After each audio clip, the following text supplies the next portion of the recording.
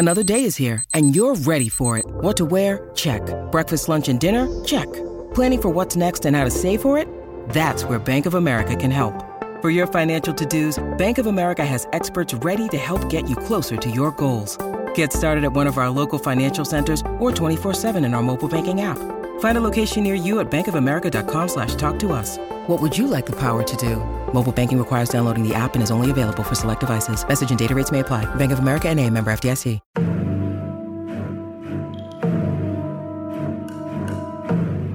Welcome to Tribe of Two, the officially unofficial podcast for all of Star Wars. I'm Jim. I'm Aaron. And today we're talking Ahsoka, Season 1, Episode 4, Part 4, Fallen Jedi. Aaron, how you feeling about the midpoint of this season? I like this episode quite a bit more than the last episode. I had some new things to say. I just... Lord Brian, Darth Swanson, I haven't learned his name quite yet, obviously, but he's so fucking cool. I love this guy. Yeah, Darth Swanson, like I said, he's my dude, he's my guy, he's my buddy, he's my new favorite character. He's just the coolest guy, and it breaks my heart that we're probably going to get him for this season because the real life guy, who also seems like a hell of a guy, passed away. But I thought I'm a sucker for lightsaber battles. Do you remember what I said when we first went into the Phantom Menace? Like, we were all talking about our expectations. Do you remember what I said? Boy, felt like almost 30 years ago. No, I'm sorry, I don't remember that. I said, guys, I just want a really cool lightsaber battle. And you'll recall that I was the only one walking out of that theater even remotely happy because Duel of the Fates fucking delivered. Yeah, and one of the coolest. I thought this episode had a lot of really good lightsaber battles that had a lot of different intensities and skill levels, and I appreciated that. I guess I am disappointed that they're going with the what seems to me that we're not going to get the Thrawn until much later this season, like maybe at the 2/3 mark. Probably more likely at the 3/4 mark, like a penultimate episode kind of thing. And I was hoping, that was the thing that sealed the deal for me, that we'd get some Thrawn. So a little disappointed at that, but I don't know. This is a connecting episode that there's a couple other things that annoy me as a Star Wars fan. It seems like Star Wars is just going to bless the Holdo maneuver, and hyperspace travel will never be the same. It's never going to be the same. I don't know how I feel about that. How'd you feel about the episode? I have some quibbles about Jedi Force powers, the same Star Wars complaints that I have about the degradation there. But overall, I like this episode. I think they're really making me dislike Sabine. And that's probably a good thing long term. I think the dramatic possibilities here are pretty strong. So while I feel the discomfort of strongly disliking her right now, I'm sure that will pay off later. So I'm giving them that latitude. Yeah, and I'm also giving them a latitude that they've set all this stuff up, that there is some, bad blood between Ahsoka and Sabine that they still haven't really talked about. There is a fundamental lack of trust that they are, I think I'm getting off the screen, that you never ask a partner, can I count on you? In these type of situations, like, you either know or asking ain't going to give you the self-assurance, like, at the best you're putting that person on notice that I'm watching you, which already shows you that the trust is gone, right? Yeah. So I think they're doing a good job on that. I am kind of gobsmacked by the final scene. I don't know what the fuck that means, but I am very curious to see Ahsoka meeting a redeemed Anakin Skywalker on the other side of the Jedi Rainbow Bridge. Yeah, I want to talk about where they are and what this is and who this is. Literally, like, is this Hayden Christensen standing there on a set and they're... Did Hayden Christensen put on pants and go to a studio, or did he just... Or did he get on Zoom with some ping pong balls glued to his face? Did they even have to do that? They already had him mocap from the... Fair. The Obi-Wan shit. So I think yeah, he just made a phone call one afternoon to Lucas, the Skywalker Sound, and they did the rest. Oh, his agent made the call. He didn't even call. His agent made the call, said, hey, we'd like... Hayden wants some work. Could you guys whip up a digital replica? Yeah, can you train? You got the prequels, right? Can you use those pieces of trash to train an Anakin AI so that my client can get paid, please? Thank you. Yeah. It's the least you can do for destroying this man's career. To be fair, I think he destroyed his own career with his other choices of movies. Did he? You know? Did he? Look, I like some of his other movies, but The only apparently one I no one saw- else did. The only one I saw and I quite liked him in it was, I forget what the name of this movie Jumper was. But is what I liked. Oh, Jumper was good too. Yeah. I liked him in that where he was the fabulist that was working at the Washington Post. He was just making shit up, and he got a Pulitzer for it. And it's about Spotlight? like, no, it wasn't Spotlight. That's Mark Ruffalo busting child predators. But this was him. Like, it's essentially just being caught in his own web of lies, and like going from this revered like up and coming young journalist to God, Hold on a that sounds second. so familiar, but I can't think of it. Shattered Glass. That's what it was. Shattered Glass. Oh, never heard of that. Yeah, Chloe Sevigny's in it. It's good stuff. Yeah, I don't know back. if that was him. I don't know if that was him or a digitally de-aged version of him. It kind of looks like him. It looks like it could be both. It could be him, and it could be digitally manipulated as well to look a little bit more like some era of Anakin. I don't even know what era of Anakin that is. You know, is it like post-fall visual, but like pre-fall mentality? I'm not sure, because it looked a little bit older than he did in the prequels. Well, also I'm trying to me it looked a lot like his Force Ghost at the end of the Return of the Jedi. For sure. You know, yeah. it's which is I don't think an era of clothing he ever actually wore. I don't think he ever actually had the full, tan master's robes, right? He's always had that kind of like Luke not while he Skywalker, was a Return good of the guy. Jedi, dark, very dark colors. Mm-hmm. But I don't know. Maybe it's because they cheaped out and they just pasted Hayden Christensen's face over whatever Obi-Wan. Shaw's Not Obi-Wan. The old pasty white guy that they had for Darth Vader for Not a Robert hot Prowse, 20 the minutes. guy who played him without the mask. Yeah. I don't know. But yeah, so overall I like this episode. And I'm kind of excited to see what they do with this going forward. It looks like they've pretty much dead-ended everybody who would be onto the trail of Balon and Morgan and those people, but like Anakin showing up is the wild card, right? I'm sure he's gonna sort of point her in the right direction. Yeah, Anakin. I couldn't help but notice, and I guess this is a visual motif that Dave Filoni introduced late into the run of the 73 episodes of Clone Wars and 56 episodes of Rebels that have aired canonically. They I feel like that's but what I noticed, not knowing any of that, is it looked like they were inside the star map. And I was they're in the wondering credit if sequence.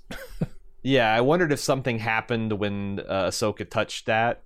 Like is she like the Nazi from Raiders, where she's gonna? Yeah, look at her hand. Oh, I see. But there's the Star Bridge. She's not gonna know to subtract a cubit to honor the Jedi gods, though. Mm-mm. So not gonna have the other side of it. It's a sphere, lady. You need it. Need it all. So she's gonna get lost in a void with the Purgils, but she'll ride a Purgil wave out. I think is what's going to happen. Sure. No, I'm content. But that's where I like. Surely they're Sabine. They're going to be able to follow them to. But I do wonder, like, with what hyperjump drive. I mean, they could probably build the same thing that Morgan built, but it would take a while. In the time frame that's what I'm saying. Like, can you whip that up in a week? Because I feel like anything longer than a week is you're going to be heir to the Empire time. Yeah. And I wonder what kind of fleet Thrawn's got on the other side. What kind of support he's got, right? Is he like stranded on a planet by himself, or did he jump out with a bunch of SSDs? And it sounded like the Purgil like took half his ship, so he doesn't have a full Star Destroyer. But I'm curious about that myself, because that was a lot of the trilogy of Heir to the Empire was Thrawn. He's returned from the outer reaches, but he doesn't have a fleet. He doesn't have a men. He doesn't even have like unquestioned loyalty. Like it's the trilogy's about him acquiring those things that he needs. Yeah. So I assume, and we got some feedback that kind of illuminates like Filoni's timeline, how he how he plans to introduce, expand, and then conclude the Thrawn cycle. So we'll talk about that in the feedback section. But I'm content to just kind of wait. I feel like I'm already over. Like I think this is not going to be in the Mando zone, which is like pretty good Star Wars, but like Saturday morning level. Like this is actually trying to tell a cohesive story that's not just like go on this mission, go on this mission, go on this mission, go on this mission finale. It's doing something. So it's like I don't think it can be as good as Andor, but yeah, its ceiling now is above Mandalorian, I would say. But the floor is, they're still like, if they have a really bad 5, 6, 7, we could be back in Boba terms. So, for sure, we'll see. We're not interested in Jedi protocol. We'll be right back. When you need mealtime inspiration, it's worth shopping Kroger, where you'll find over 30,000 mouth-watering choices that excite your inner foodie. And no matter what tasty choice you make, you'll enjoy our everyday low prices, plus extra ways to save, like digital coupons worth over $600 each week. You can also save up to $1 off per gallon at the pump with fuel points. More savings and more inspiring flavors make shopping Kroger worth it every time. Kroger, fresh for everyone. Fuel restrictions apply.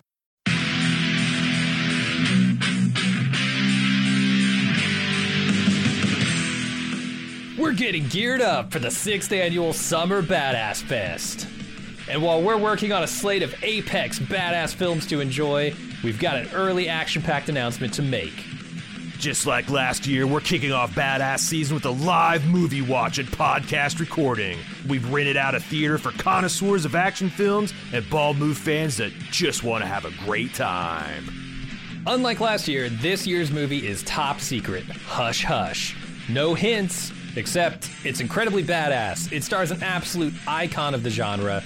We're willing to bet most of you haven't seen it, and it's going to be an incredible viewing experience with a packed house of bald movers. Those of you who came to last year's screening of Total Recall know what a party it was. And those of you who didn't, now's your chance to experience it. Meet me and Jim, order some custom movie-themed drinks at the theater's full bar, then watch us record the full podcast for the movie. We reserved the venue over twice the size as last year, but seating is still limited. It's happening Friday, June 21st at 7 p.m. in our hometown of Cincinnati. Get full details and buy tickets at baldmove.com/live. Cincinnati's actually a pretty great city to visit, and we've got lots of details for side adventures on our event page as well. The Reds are playing the Boston Red Sox in their fantastic Riverside Stadium. The thrills of Kings Island just minutes away, and I'll be leading a kayak trip down the scenic Little Miami River on Saturday. Again, get full details and get your tickets now on our Badass Fest 6 page at baldmove.com/live.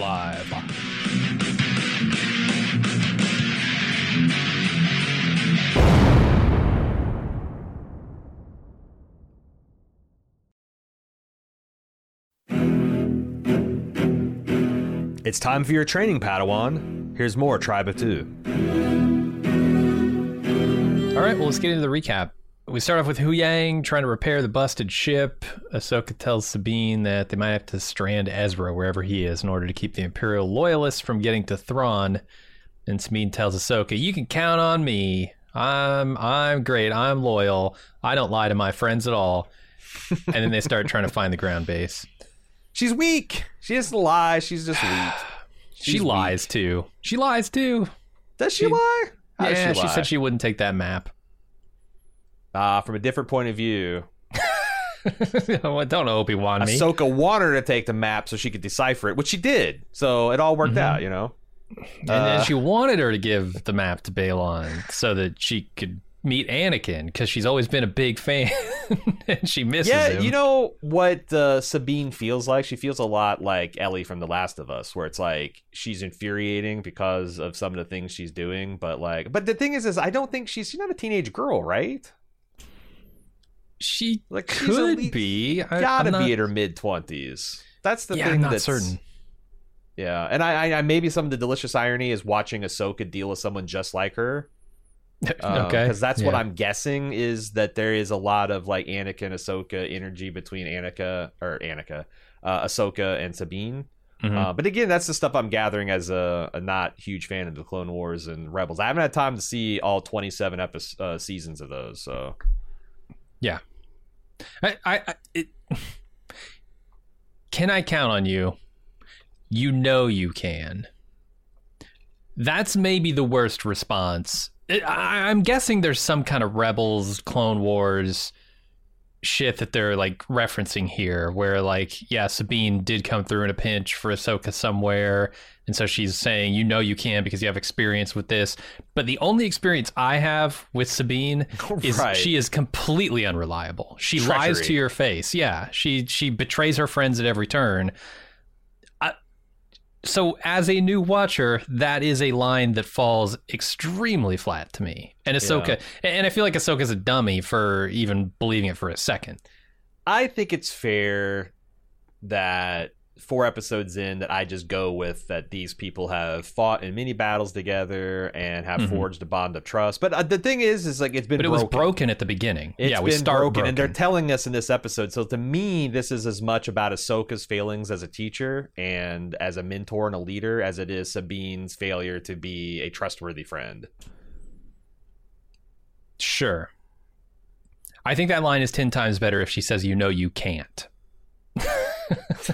Because then she's saying, I'm going to do whatever I can to find Ezra.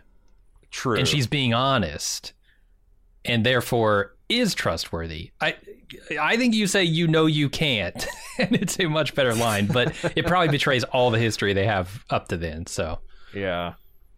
I don't know. And maybe that's the other question is if their positions were... I feel like it's easy to be the person that's taken hostage by the bad guy and be like, just shoot us, kill us both. And it's I'd rather be in that position than the person holding the gun. Because I wonder, like, if Ahsoka actually had the map in her hand and a gun to its head or lightsaber to its hand, and she was in the same position, would she give up, Ezra? Because that's the thing. It's like, this is the last hope that you'll ever see your friend again. Sure. So it's a big deal, and I get why she wobbles a bit on it a bit. But I don't know. It does make her out to be extreme. The other thing is like Darth Balin or Lord Balin, Darth Swanson, is not a bad guy. TBD. Like I think he's really. I do think he really thinks he's doing things for the greater good. Now, so did Thanos. So like but I'm like, he's not wicked. Does that make sense? He's not evil. Well, he says something Sabine later. Is keying to that, right?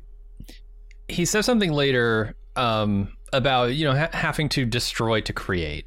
And while this is true in its purest sense, it also completely lacks any context. What is the thing you're destroying, and what is the thing you're creating? And is it worth creating that thing? Is it worth destroying this one thing to create the other thing? And in this case, I would say absolutely not, because what he's trying to create is, I'm assuming, something very bad for most people, and he's destroying something greater.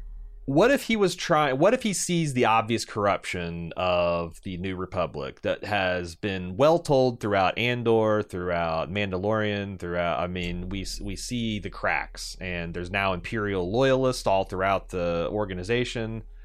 What if he sees that and is like, this New Republic is not it. It's not even close to being the Old Republic. It needs to be destroyed before, like, it's like a poorly set bone.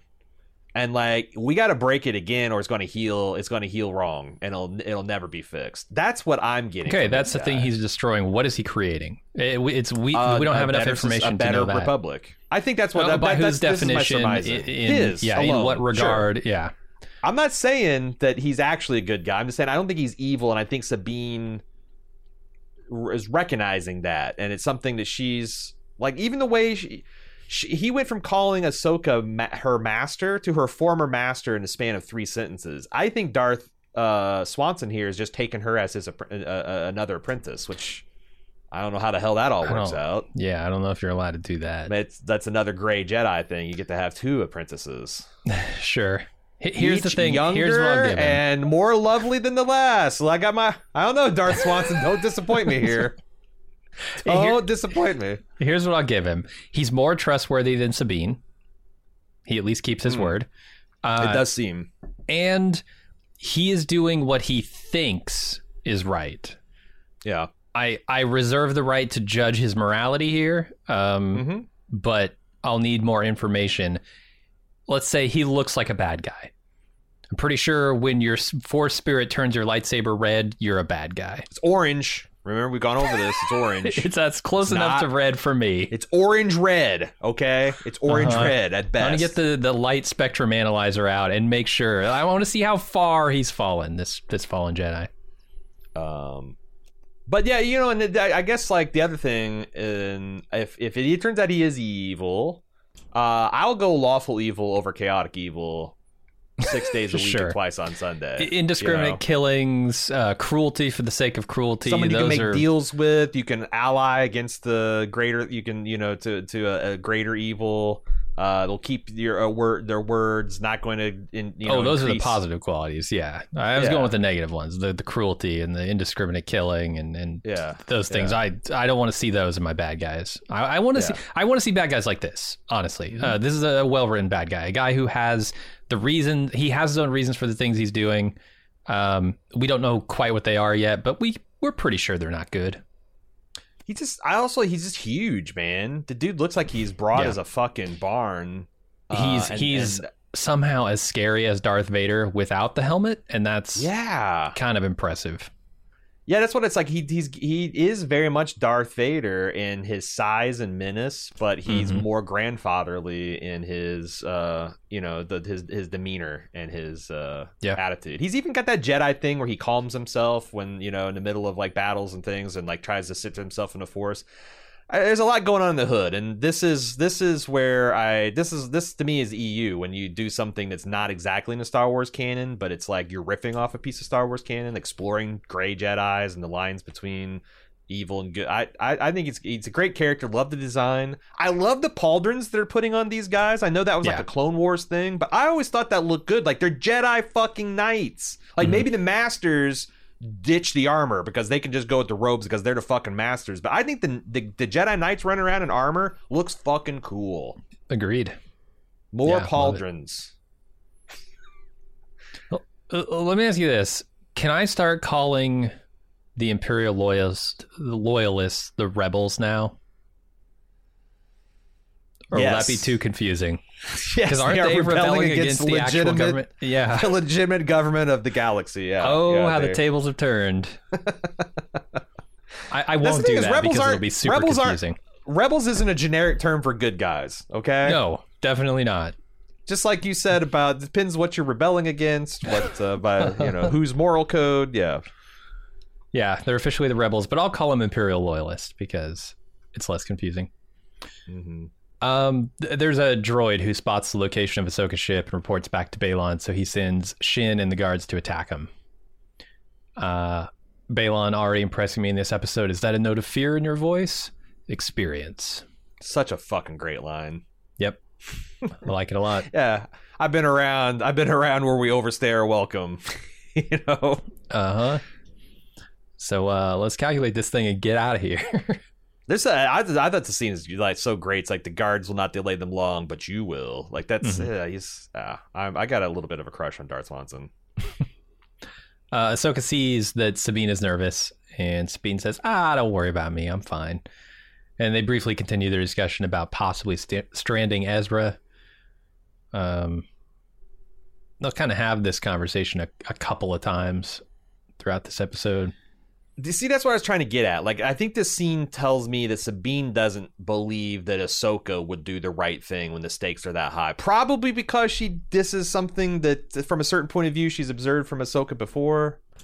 For some reason, I believe Ahsoka when she says she's willing to make that sacrifice, especially when she's calling out to destroy the map later. So it's like, let's say that you and I are on a diet, okay? And we go to an ice cream shop, and you're like, Aaron, you can't really have that double scoop waffle cone. Single scoop in a cup, fatty. And like, you're right, Jim. We're trying to lose weight here. And then I go to the bathroom and come out, and you're eating a triple scoop waffle cone. Yeah. And then the next year, we're still trying to lose weight, and you're like, can I count on you in our weight loss journey? And I'm like, well, if you were confronted with a triple scoop right now, would you still? And like, when the stakes are this high, when the scales are this high, yes, I would.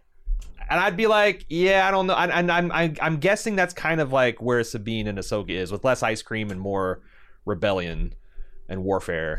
But okay, you might have lost me in that metaphor. That's one of my. That's honestly. I was thinking about a triple scoop cone, and I'm like, I that's don't too much write ice these cream. things out. I sometimes lose myself. But the point is, I think Sabine. They're telling me, and I think there's a lot of history here that says that there is a big betrayal, a big breach of trust that lost Sabine. I mean, we know the Mandalorians, like, they lost everything, and she lost her family in particular. So yeah. I think that she thinks Ahsoka will bend when it's her principles or her relationships on the line, and that's giving Sabine moral license to do it too. Gotcha. She's saying you don't have as much at stake here, because and I think that's also true. I think like Sabine and Ezra were the closest of them, and that's the thing. Is like might even been going. So I don't usually give a shit, but someone tell me, a Rebels fan, were Sabine and Ezra intimate or heading in that direction? Was it like a will they, won't they in the last few seasons? That'd be weird, because he said you're a sister, you know? I'm pretty sure no. You're right. And that's my guess. But the other thing is, like, I think Ahsoka is like, you know, she's a Clone Wars character, and then Rebels started, and then she comes in like after Rebels is going for a bit. So like I think that that's another thing, that maybe Sabine deep down doesn't think that her connection with Ezra is as strong as the connection that Sabine has with Ezra. Yeah. So it's like, I can see that for sure. Yeah, kind of like, well, if this was Anakin, for example, and this was 5 years ago before you guys rage quit your relationships, would you do the same? And like I said, I have a little bit of sympathy for Sabine if you've been kind of high, you know, serving under a high-handed Jedi who doesn't necessarily keep the letter of their word, and they're like all up your ass when it's your best friend on the line. I could see that being something that's not exact, you know, but like the relationship that she's got with Ahsoka is not as strong as the one she's hoping to preserve with Ezra, maybe. Sure. No, I get that. I'm not sure why you're casting aspersions against Ahsoka. I've not seen her say or do anything that are at odds with either one. Either one what? So far she's blameless. She does not say things to people and then do the opposite that I've seen. Oh yeah, but you seem to be casting her that way.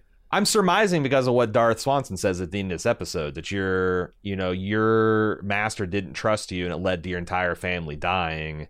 So there is a breach. Was she trustworthy?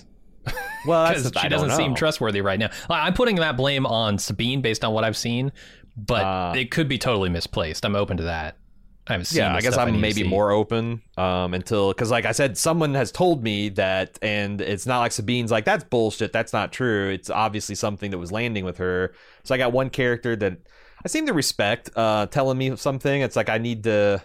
He's like reading her thoughts, and I could see her really blaming Ahsoka when it was actually her own fault. Yeah. I don't know. I just need to watch all 17 seasons of Rebels. Well, I need them to catch me up in this show, right? Right. That's what I really need. And they're starting to. Will do. Ahsoka, well, no, let's go back to Hu Yang. He repairs part of the ship, and then he's attacked, and there's a droid fight, which I think is fun. I kind of love these silly droid punches.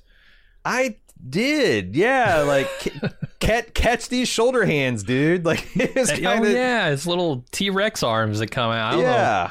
Yeah. Is it like a backpack that he's using to work on things? Is it like helping hands when you're working on electronics? Seem like, he's able to like do 4 lightsabers, but he was using them. One of those little T-Rex arms pulled the plug, tripped the circuit breaker or whatever, which I thought it makes Young look smart too. Like, how do I get the women's attention to come out and save me when I got a droid hand covering my mouth?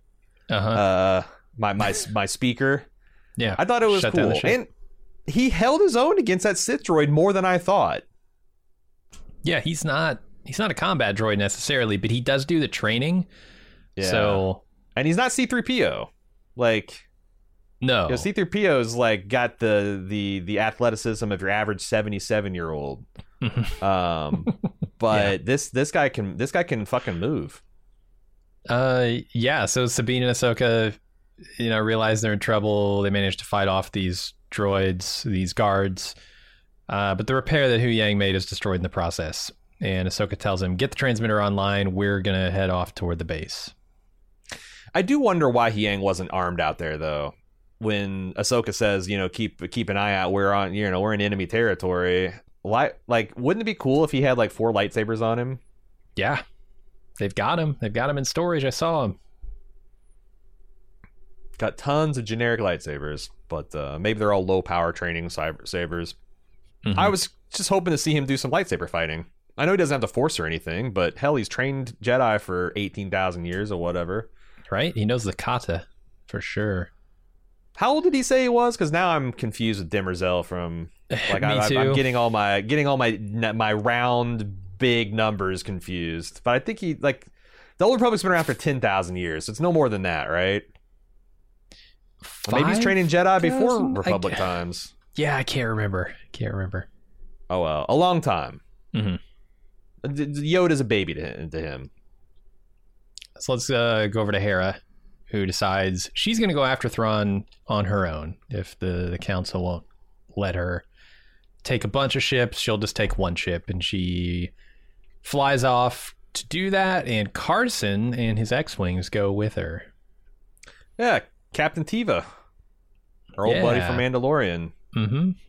Wonder how he shoehorned himself into this. He's like a ranger from an out right? Isn't he supposed to be outer way out realms? Yeah. Yeah. But this might be outer. They've never really established where we're at in the galaxy, but also when you're dealing with like witches of Dathomir and I feel like this is kind of like outer rim stuff too, maybe. So maybe it works out. Maybe. But I like him. He's a cool guy. He's actually got a really cool story. I was reading an interview with him where he talks about how this all, I think it was Favreau or it might have been Fellini who saw him in a little independent film that he liked him so much. Like, I just want to make you a Star Wars person. And this guy's like a huge Star Wars fan. And I don't know. It's like it made me smile. This like old Star Wars guy, this old Star Wars Korean fan gets tapped. Like, can you imagine like 10 years from now, like some George Lucas's daughter comes and says, "I want to make you a Jedi" or something? Like, how fucking cool would that be? I need to go back and seriously edit some of these podcasts. I need to take out a lot of the shit I said. No. They're going to respect the fact that you were a straight shooter. You're respected on both sides of Star Wars aisle, right? Okay. Yeah, Star Wars does a mea culpa and says, it hasn't been good. George Lucas's daughter, after the Mouse Wars of 2031, rebuys the Star Wars IP for $5 and a spit handshake with Bob with Mecha Iger. Yeah, and then you're going to be tapped Bob A. Iger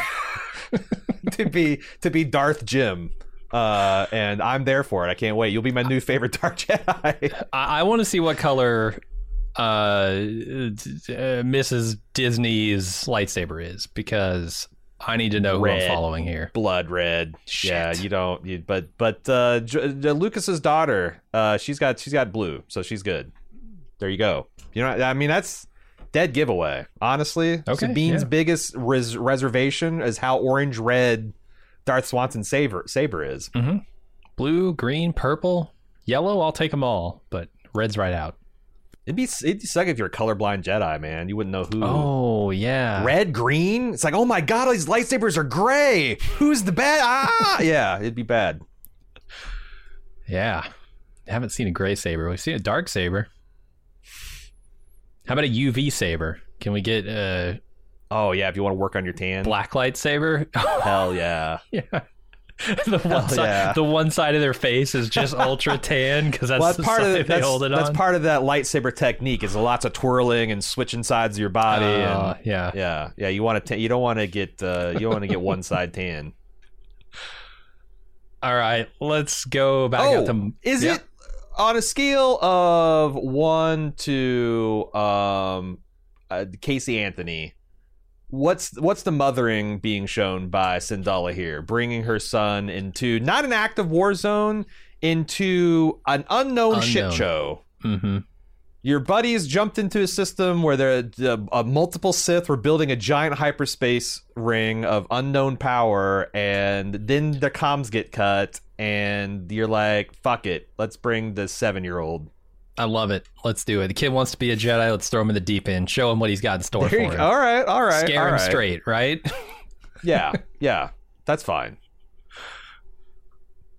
All right, let's go back out to Morgan and Balon. It's like when Steve the Crocodile Hunter had his newborn. He's just feeding giant crocodiles with the dead chickens with one hand. He's got his naked 6-month-old daughter in one arm. And he's like, oh, look at this! Yeah, it's the same. It's some people when your mom and dad's a big enough hero, you can do shit like that. Mm-hmm. You can just do shit like that. They'll let you. Let's go back out to Morgan and Balon. They plot the course using the star map. Ahsoka and Sabine race to stop them, but they're intercepted by Shin and Marok, and they fight. Ahsoka kills Marok, and Sabine tells her to go get the map while she handles Shin. Have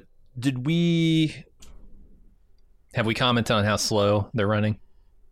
Well, you got somebody with 500 pounds of gear on their back keeping up with supposedly a Jedi.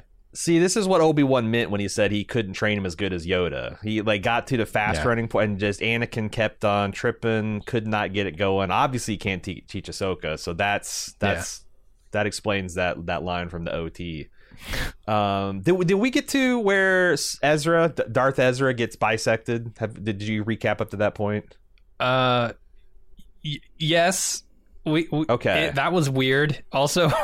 Are we going to stop calling him Darth Ezra now, or no? She just murdered her friend.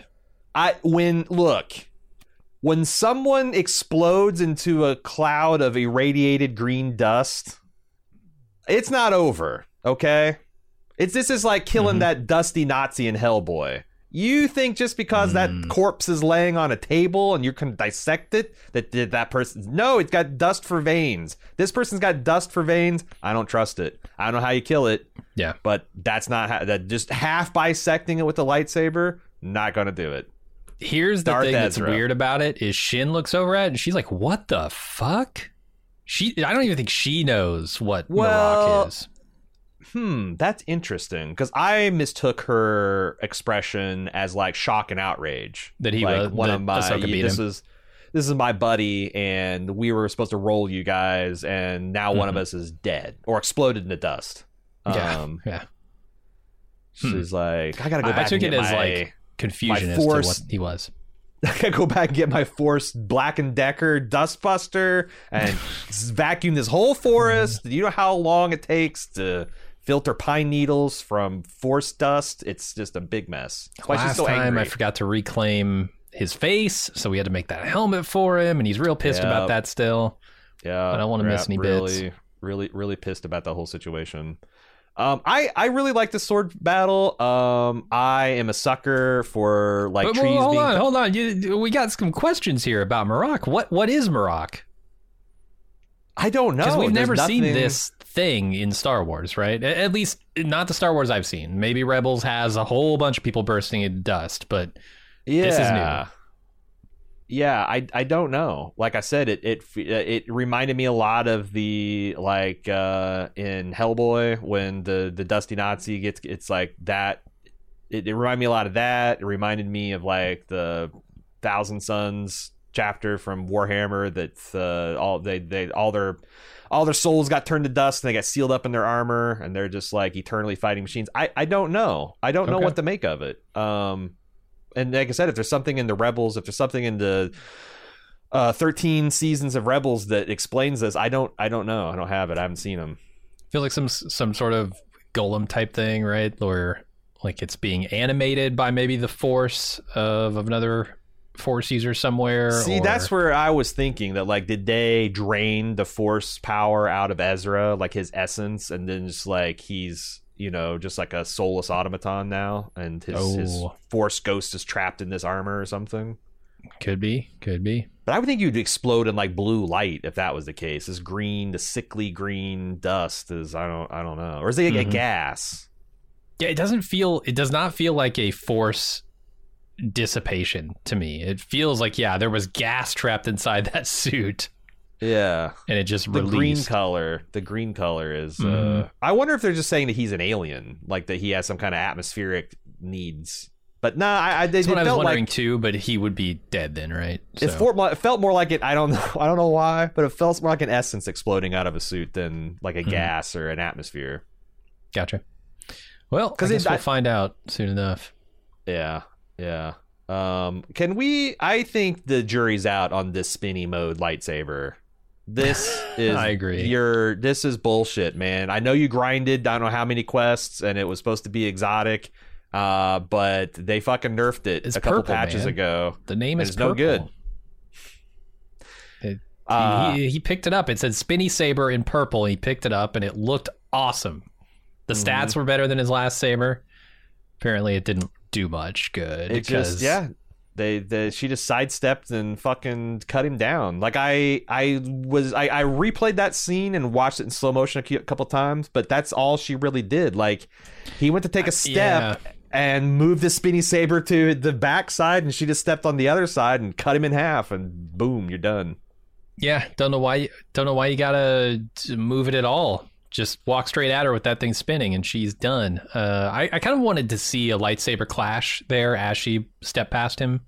So it could have been like, oh, well, she blocked and then came around the side, but there's nothing. I know. He just whiffed. And I watched, coincidentally, late last year, a whole bunch of Kurosawa films because Max had them all for some reason.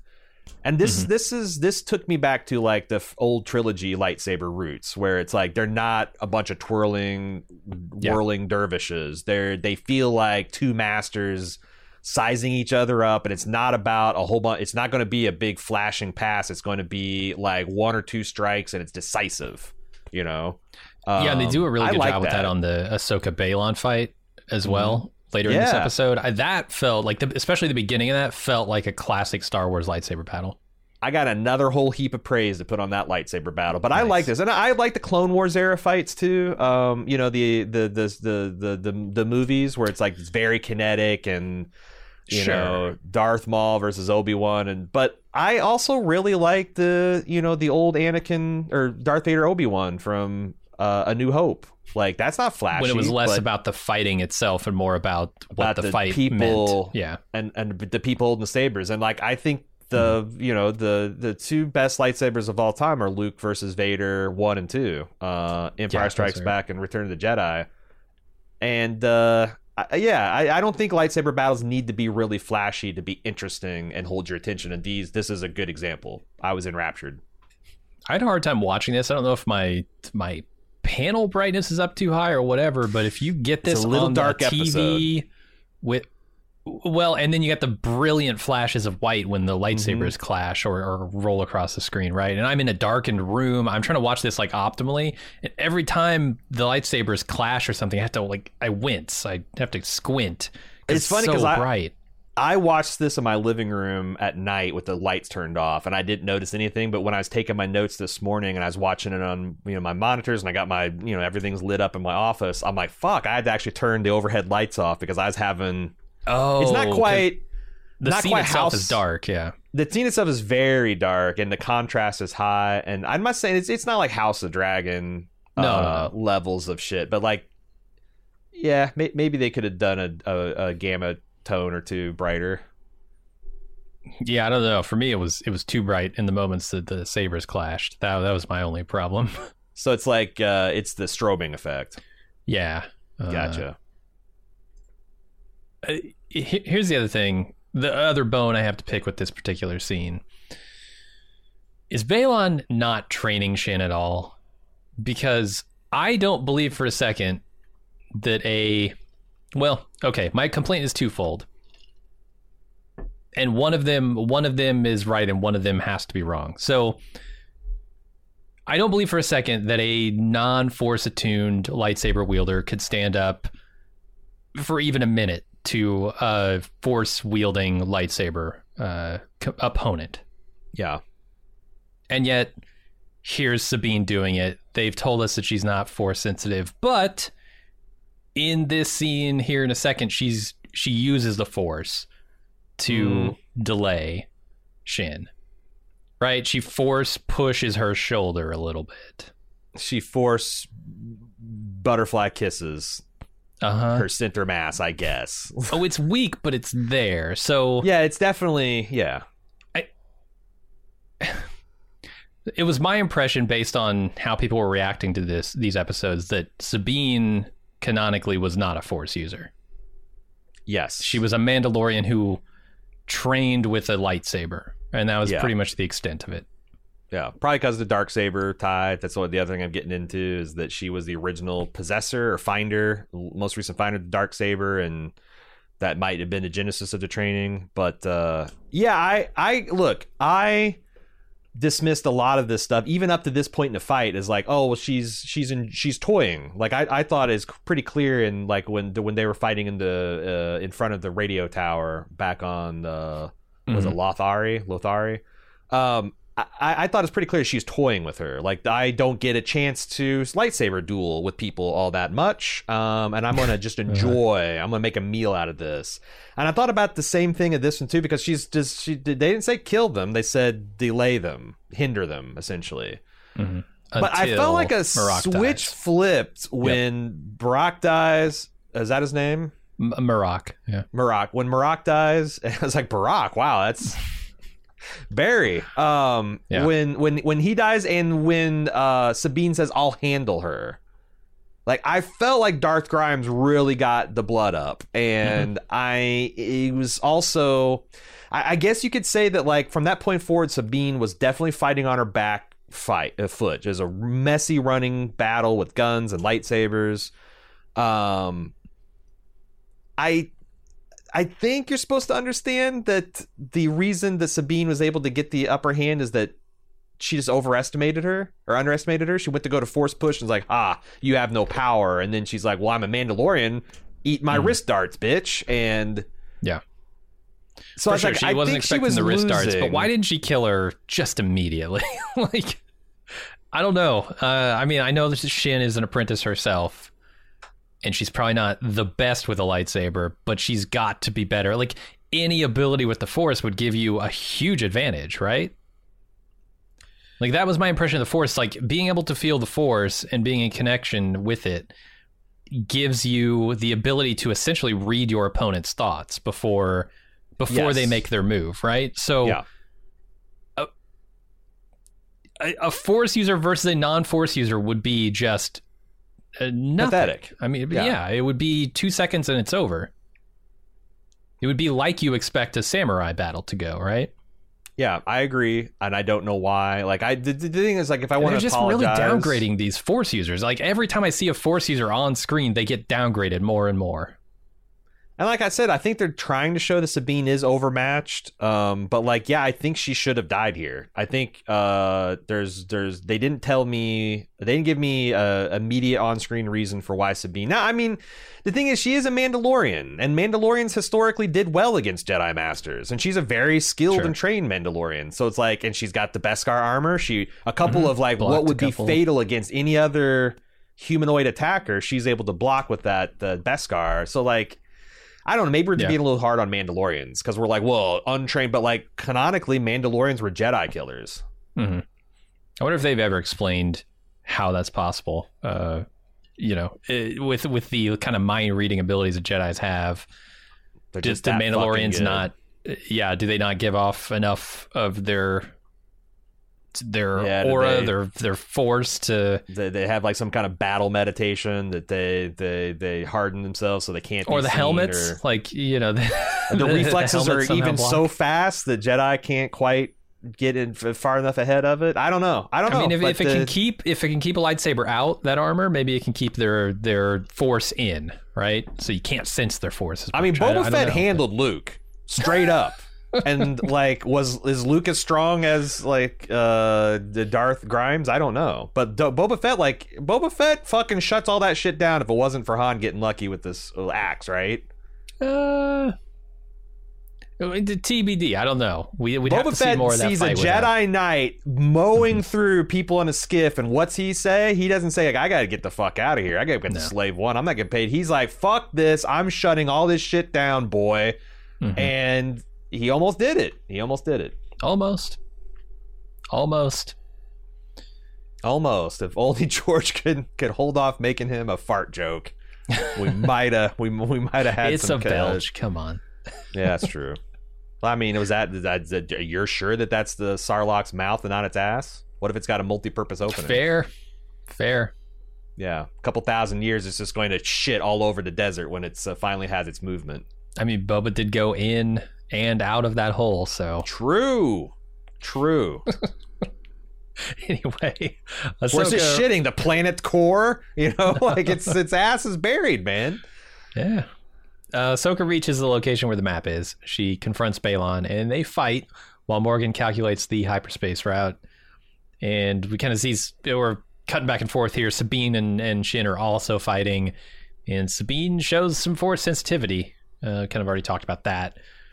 But this scene she's between like the Balon Guillermo, she's like, for the make a What We Do in the Shadows reference. She's the Guillermo of Jedi here, right? Just pretty much, yeah. Her wings are not. She's fully the LaCroix formed. of Jedi. Just force flavor, just a hint. Just you just wave some force sensitivity past the can. Yeah, let's get that. Beware the Sith. We will return.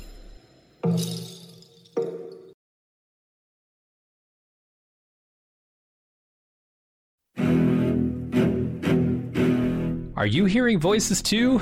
Welcome back to Tribe of Two. So I like this scene with Ahsoka and Balon a lot. I did too. This feels pretty much like an old school Star Wars type thing.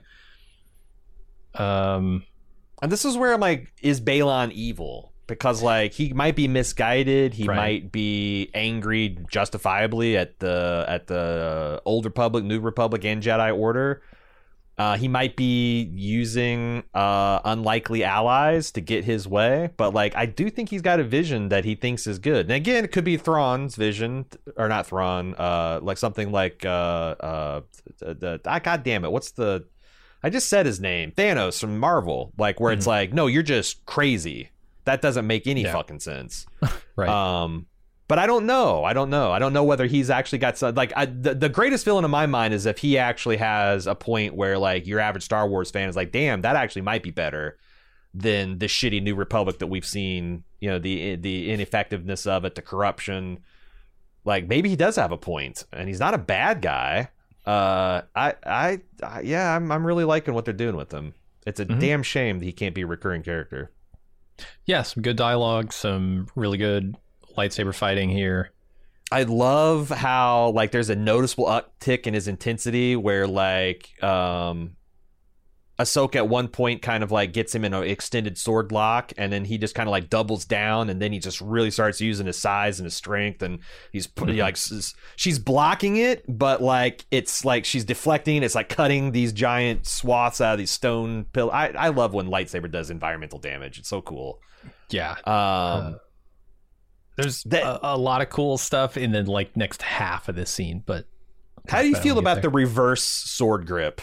That's so fucking trendy right now. I feel like they invented this on The Witcher. Well, I know that this is kind of her signature style. She's been known. Oh, she does reverse hilt grip? Apparently, yeah. That's a thing. I was reading about her, and yeah, I guess it's a Clone Wars thing. Why does she only use one light set? Because I thought maybe you use one reverse grip, and it's kind of like you got a high and low block. Because there's like, I do watch a lot of like cringy sword shit on YouTube, and like this is one thing that the fucking real sword guys get their dander up. When anyone tries a reverse grip, there'll be 17 sweaty dudes in chainmail in some kind of gymnasium standing there say, this is absolutely a shit grip, it's going to get you killed, reduces your range, reduces your power, blah blah blah. It does look very cool. I agree. I don't think this seems like a very good grip, but it does look cool. I think she usually really does cool. have 2 sabers. I don't know why she doesn't here. Yeah. I want to say... Was it a sign of respect, or... I don't... Did she lose the saber in the first fight? I don't think so.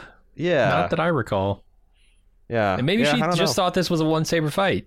You know? Like, this guy looks like a 1-saber opponent. We're taking her robes off. That's the sign that this is going to be a 1-on-1 saber fight. Yeah. Yeah.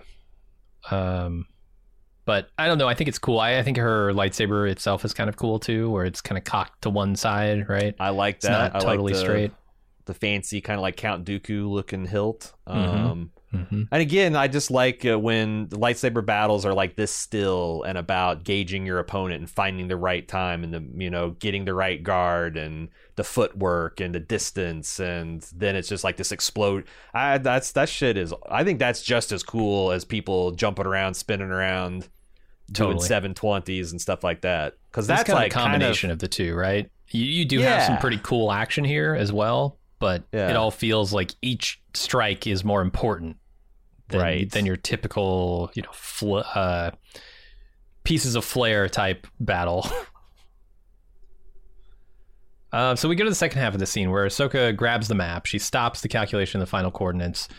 Shin runs back to help Balon and gets just annihilated by Ahsoka, force slammed into a rock. Sabine, following close behind, sneaks up, grabs the map. Ahsoka tells her to destroy it, but she can't do it because she'd lose Ezra. And then Balon forces Ahsoka over a cliff.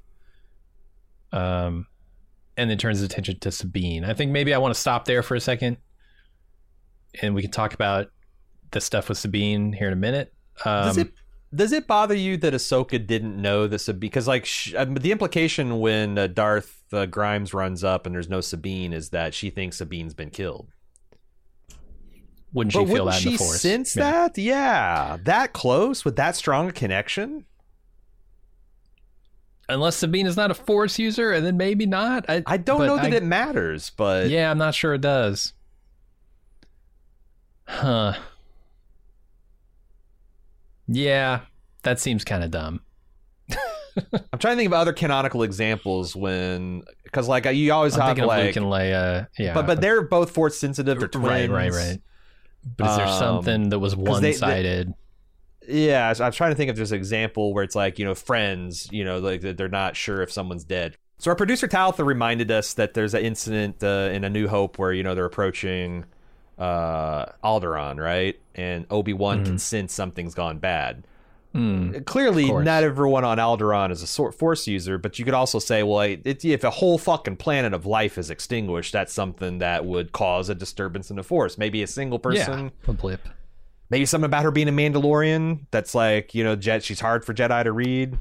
Yeah. This could be Filoni canon. Yeah, there could be 1,000 Force-sensitive emailers out there writing us all as one right now. I don't know, but we'll see. It did bother me a little bit. I have something important to talk about. Ahsoka sent off the side of this cliff, which raises the question: who is the real fallen Jedi in this episode? And she can't get up. She's stuck on a star bridge. Do you think that the physical burn to her hand of that Jedi map is going to be significant? Like in a literal, the crazy hanger Nazi guy from Raiders of the Lost Ark? Maybe. I don't know that it needs to be with Anakin, out there in Force land. I think Anakin's going to point her the way. She'll be able to just the way Luke didn't use his targeting computer to hit the Death Star's weak point. I think they're going to intuit their way through. I think so. And with Sabine being out there with them, maybe she can feel her in the Force, although we just talked about how she didn't. Right. But maybe if she focused up, she could sense where she is. Potentially millions of light years away. Maybe. Yeah, I know. I mean, in the Force, like with Jesus, all things are possible, right? So But they do make a big deal about the hand burn. Why would they do that unless it was important? So that'll probably be something. Yeah. Yeah, I don't know. I'm curious to see if like did that like because this is like a Witch of Dathomir artifact. Did it like infect her? But I don't know because so many people touched it before. Why was it hot now? Is it just because it was calculating? Right. Was it because it was in its socket? I don't know. It's like touching your CPU when it's running versus when it's not. True. Couldn't tell you. Here's another thing that happened with the Force I thought was really cool this episode is when Balon's got her kind of on the side of the edge of this cliff and he's bearing down on her with his saber. She's not able to hold him off with one hand, and so she uses the Force to press on the other side of her blade without actually touching it. I thought that was really cool. It's a great way to give her some extra leverage without burning her hand off. They need to make dueling gloves for Lights Jedi, you know, to have like plates of Beskar in the palm so they can grab a blade. That would make sense. Really opens up a lot of the fencing manual if you can grab a blade. Oh, yeah. Okay, here's something I didn't like so much in this scene. Sabine runs up and she just yells stop. When the scenario I just described about Balon bearing down on Ahsoka is happening, she just runs up, yells stop. She has the element of surprise. She could run up, shoot this guy in the back, and all she does is yell stop. This feels she really thinks artificial. She can shoot a Jedi Master in the back. Come on. But if she does shoot him in the back and he whips around and blocks it, at least Ahsoka is free again, right? Like both ways are good here, whether she kills him or not. Having the thing he wants hostage with a literal gun to its head, I thought that was pretty good, though.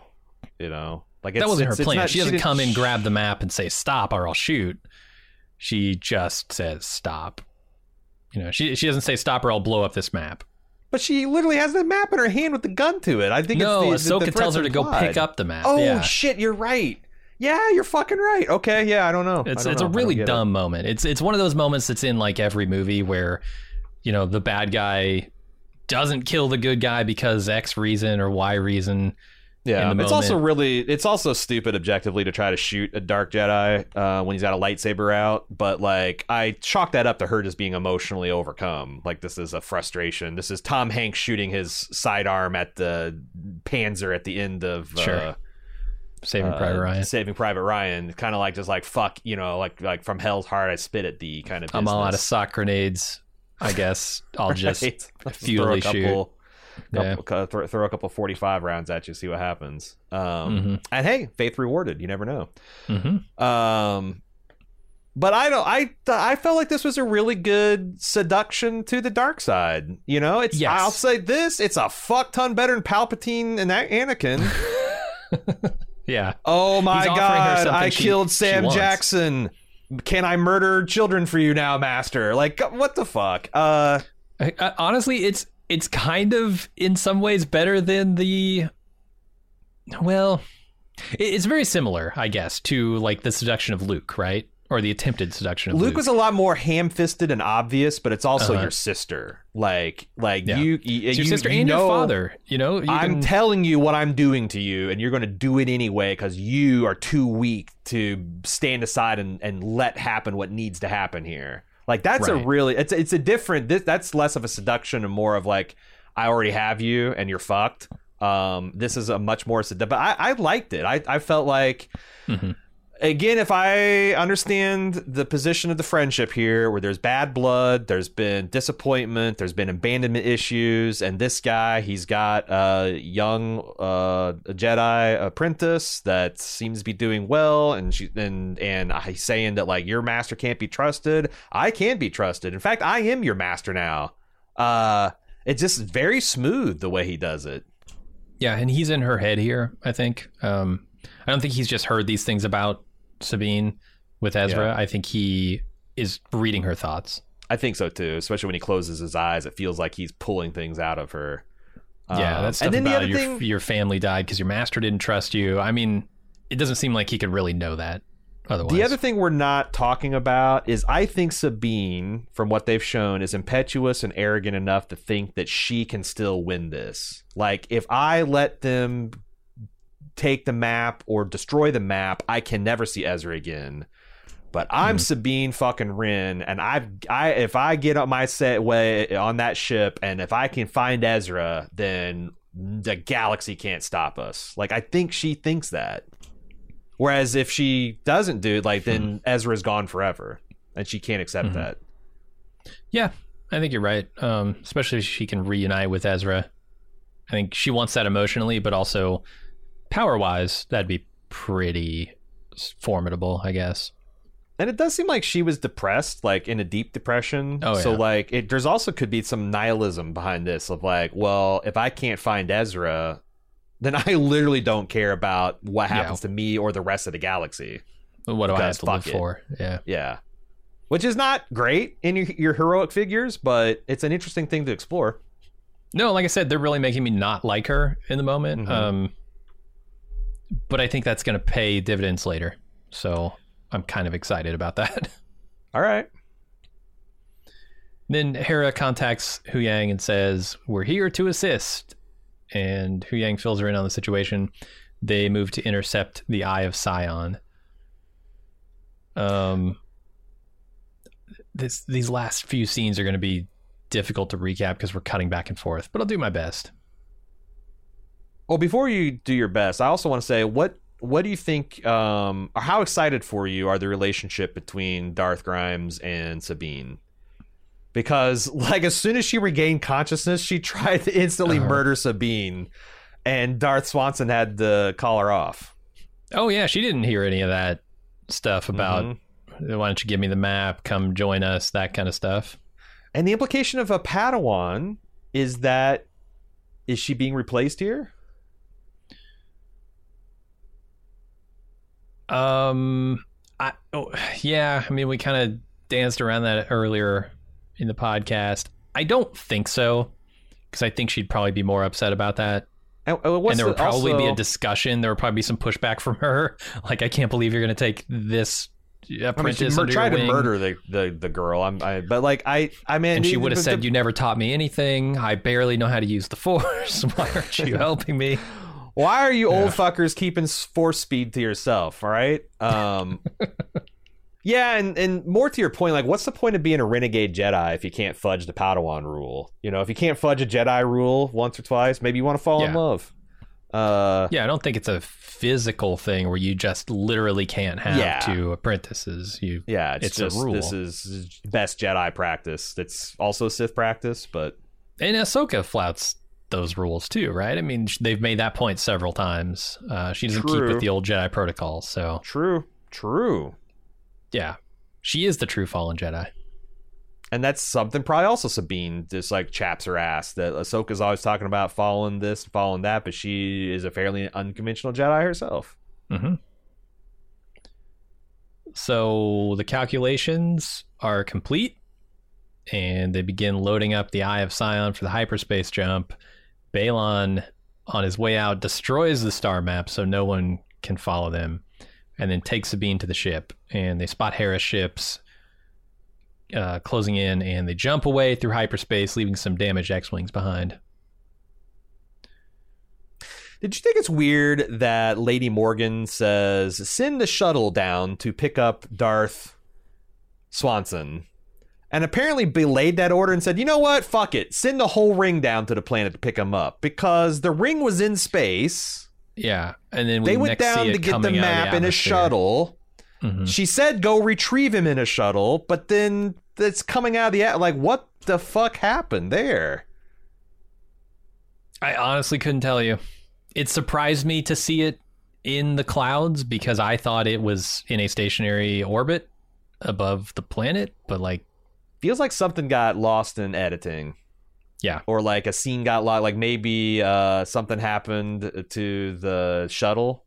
But like what? What could have happened? Ahsoka's stuck in a star bridge. Sabine is like meekly or passively accepting her fate at this point. Like what? Syndulla's Hu Yang came running in, blasting it with those training sabers.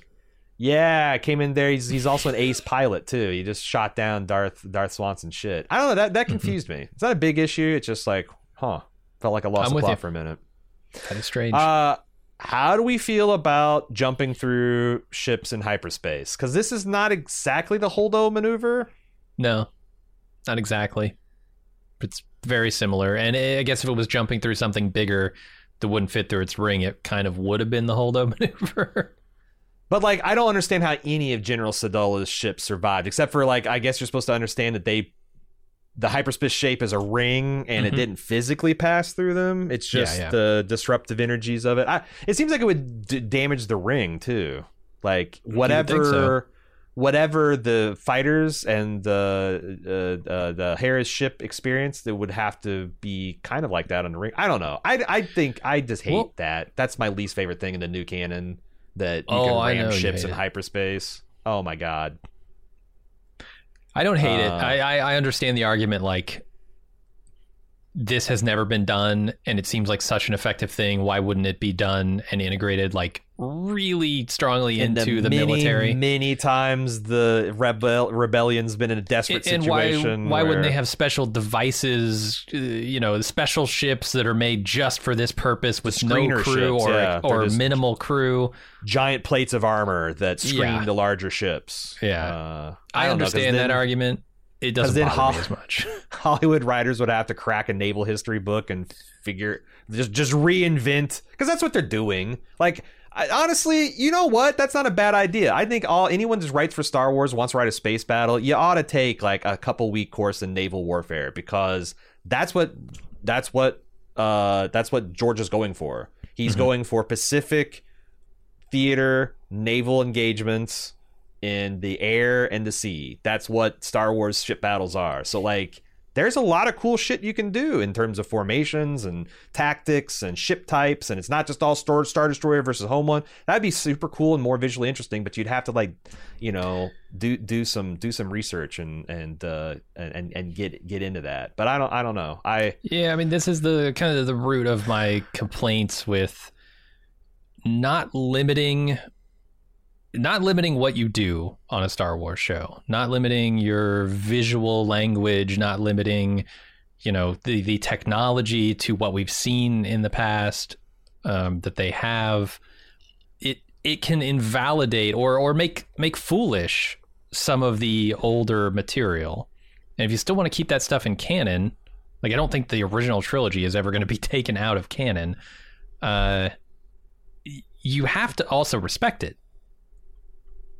You can't just say, well, we're going to do this cool thing because it's cool, if it invalidates or makes everything that came before look silly.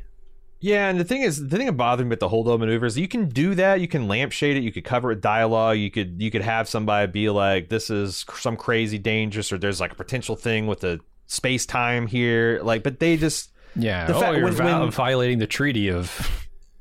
When Rian Johnson does shit like that and it's just like there's no comment, it's like, do they know that this is fucking weird? Because it just feels like they're just doing whatever they want without, and I think that's literally what Rian Johnson was doing. I don't think Rian Johnson gave a shit about deep Star Wars canon. He had in mind of an epic mythic tale that he wanted to tell.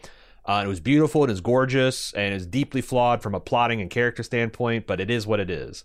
I don't know, and it's a canon event, so. Yeah. What are you going to do? I mean, there are myriad ways to excuse it and a myriad ways to, poke holes in it. But I don't know. Ultimately, it doesn't bother me that much because I don't take those movies very seriously. Jason? Yeah, Jason. I've got a bad feeling about what? About this? Almost got there. Gas. Had some bad applesauce back in the ship, kiddo. Like, Or maybe I shouldn't be here. I'm just a child. Yeah, this is scary, Mom. Why'd you bring me to an active war zone with Imperials and Sith and witches? This is a fucking grim fable you brought me here, Mom. I think that's just a Mark Wahlberg movie, but it's the Brothers Grimm. That's sure. Right. Are they brothers? I don't know.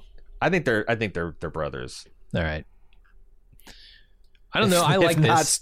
Correct us on our Western European medieval literature at StarWars@baldmove.com. I don't mind this. I don't mind Jason saying I got a bad feeling. This is very Star Wars. That's cool.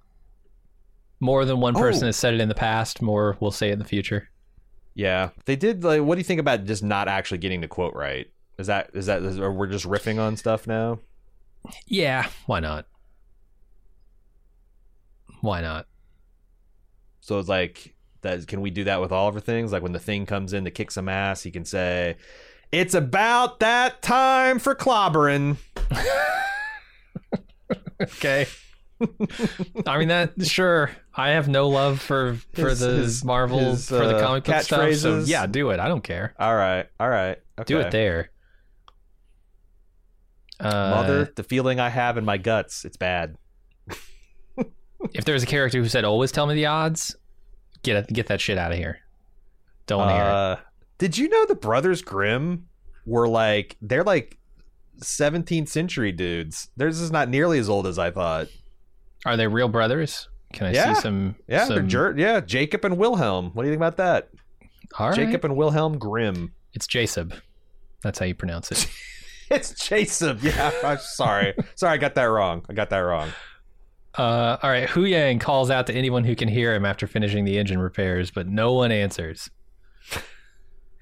Yeah. And then we go back to the cliff that Ahsoka fell off and find her floating in a star map, let's say. She hears a mysterious voice, which turns out to be Anakin Skywalker. End of episode. Yeah, this was exciting. Like, oh wow, this looks like it could be momentous. And where is she? What the fuck is this? Is she literally in the star map? Is she in the place where force ghosts go after they die? Is she dead and that's why she's here? So I got an email from Zach who says, "I cannot believe they dropped this, the place where Ahsoka ends up, on the live-action normies. The place is called the World Between Worlds. It's a place where time and space are interwoven. Imagine if George Lucas had switched from weed to microdosing mushrooms and LSD. Then had a good think about what the Force is and its greater implications. It's some crazy Force shit that was in Rebels and a little bit in Clone Wars. This involves the Mortis gods and the Jedi temples on Lothal. Good luck with that is all I'm saying." I mean, I think it's a cool idea. And if Filoni wants to think through of the implications of the Force and from a practical standpoint, its impacts on the world, I think that's cool too. There's nothing about this that I don't like. I've been saying this a lot on Foundation. There's nothing you can't do in dramatic fiction. You just got to do it well. Execution trumps idea a million times, 100,000%. So yeah, a great idea with poor execution always falls flat. Yes. Bad idea with great execution can sometimes work. Yeah. Or you can take that bad idea, simplify it, and a simple thing with great execution absolutely beats a complicated good idea, poor execution. So I'm not feeling any sort of way about this, because nothing about this it's actually a pretty EU-y trope that do you remember when Luke Skywalker in the beginning would occasionally be visited by the ghost of Obi-Wan, or he'd have visions like this? This is something the Jedi do. Near-death Jedi especially, probably. So totally. We'll see. And I don't hate Anakin Skywalker. I enjoy seeing him on screen. I don't hate Hayden Christensen. I think he got a lot of bad direction from a guy who doesn't know how to direct actors. Yes. Gave him some absolutely unholy dialogue. You think Natalie Portman forgot how to fucking act? Right? No. She walked on set and George Lucas started,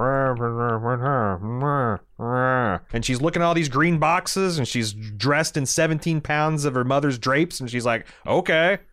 You got salt and pepper grinders stapled to my fucking hair. Sure, whatever, George. Hayden Christensen is not the reason I don't like the prequels. Yeah. Ewan McGregor kind of sucked into Phantom Menace. It wasn't until the second and third prequels that he kind of found his footing. So George, gotta love the man for starting the whole thing, but I don't know if he's the best caretaker of this franchise. Yeah. And I assume he's going to point her in the right direction. We'll see. Do not neglect your training. We'll be right back.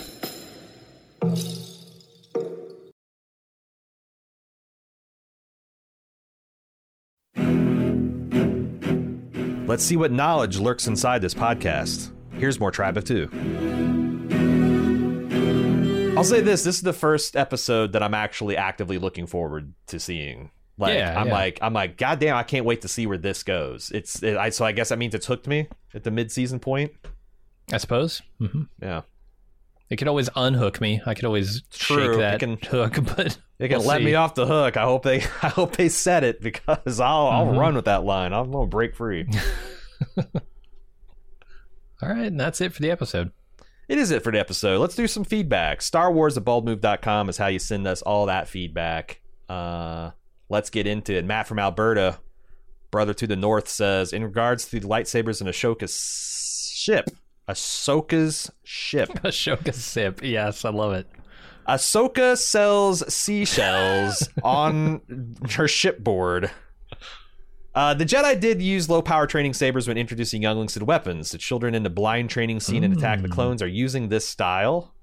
And Attack of the Clone also gives us another explanation of what these might be. On Geonosis, Anakin's lightsaber was destroyed, and Obi-Wan's is taken from him by their captors. When the Jedi and clones showed up in the big scene at the end of the movie with the rescue, the Jedi come up and produce 2 spare lightsabers for our heroes, which the pair use for the rest of the movie, including their fight with Count Dooku. I've always seen lightsabers like the wands. Well, I guess I haven't always. Ever since I read Harry Potter, I have conceived that the lightsabers work a lot like the wands in Harry Potter, where it's like they are attuned to a person, and you might like have a special affinity and skill and facility with that lightsaber, but you can pick up another person's lightsaber that's roughly the same model and probably be about as good. It won't be as good, but you're not going to be helpless or anything. Sure, that makes a lot of sense. Apparently, it'll turn your color over time. Apparently, what I'm hearing. Your soul will start to stain your kyber crystal. Yeah. Oh, that's why his saber's only orange. He hasn't been using it long enough. He stole it from a Jedi. It was blue. That's a pretty big shift all the way to red. It just takes time. That's just how morally conflicted he is. It's just resisting the rot and corruption because he's such a good dude. Rob says, you guys hit the nail on the head with your analysis of modern day Star Wars. Without rehashing the tonal problems of The Last Jedi, abandoning the idea of a gray Jedi is the biggest sin of the franchise. When Ren and Rey realize they love each other in that throne room, there's a clear opportunity to move the plot to both of them breaking away from dogma to something new. They could become the Gray, form a new order with the Jedi Force-sensitive kids we see at the end, and have the Luke Yoda conversation about the failings of the Jedi be the through line. They could have launched a whole new complex Star Wars of light, dark, and gray characters. Instead, we're stuck with whatever sloppy seconds we have now. Yeah, man. Not with Balon. Yeah, he's pristine firsts. I agree with this. I think the biggest sin of the sequels is that they didn't have a plan for them. Yeah. They're like, hey, JJ, take the steering wheel. And then he gives it over to Rian Johnson, who violently lurches it in a different direction. And then JJ comes and's like, I don't know about this. And violently course corrects into an even more stupid direction. But there's just no plan. Like, unlike Marvel, where it's like you had a person with a passion and a plan to do this in a way that you can introduce all these concepts and thought about how to introduce it in the right order and how to do. Star Wars was just like, fuck it. It's Star Wars. How can we fail? Well, by having that attitude, apparently. You know, it's not necessarily about the ideas in there or anything. It's mismanagement. You have 3 different people or 2 different people at the helm, I guess. And you're expecting them to tell cohesive stories without giving them the opportunity to do so. Yeah. Doesn't make sense. Yeah, the brain trust that they had formed after they bought Star Wars to effectively exploit the license just has sucked at your job. That sucked, and most of the key personnel are still there. They've got like a creative team now with Filoni and Favre, but I don't know. Still not sure Star Wars is in a great place. Dan says, just wanted to stop and drop 2 things for you after listening to coverage of Episode 3. As someone who's also read The Heir to the Empire, how Thrawn is handled in the new canon is definitely unstable ground, but Timothy Zahn actually came back and gave us far more backstory about Thrawn and the Chiss than we ever had before. He wrote 6 new books beginning his service and rise through the Chiss military all the way through his time as a Grand Admiral of the Empire. Thrawn is a Chiss. That's the race of blue-skinned, red-eyed people. The second book in both of the series kind of sucks, but they do lay out the strong tactician that old fans know him to be. So if you want to have a baseline for Thrawn without the cartoons, it's a good place to go. Also, as far as bringing video games to life, the gray Jedi of it all. Well, hold on. So we can't watch these 7 episodes that people say are essential from Rebels or Clone Wars. We're going to read 6 whole novels. I don't know, man. The thing is when did this, because I read there was a new Star Wars Zahn I know Timothy Zahn got back in the game trilogy, and recently. I read that, and I'm trying to think, did I read the first few books of this Thrawn series? Probably not, because this was like over 15 years ago. But I don't know. Yeah, I can't high speed Timothy Zahn's bibliography, but I don't know.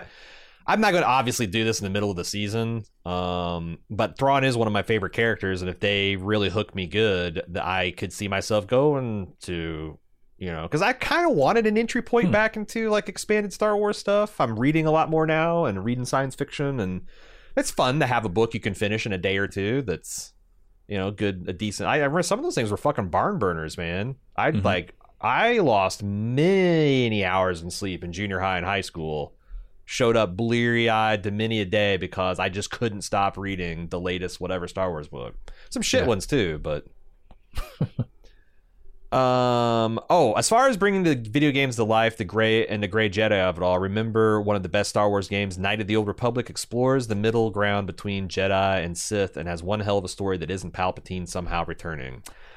Man, I made 3 attempts to get into the Knight of the Old Republic and I never could. I thought the game part of it sucked too bad.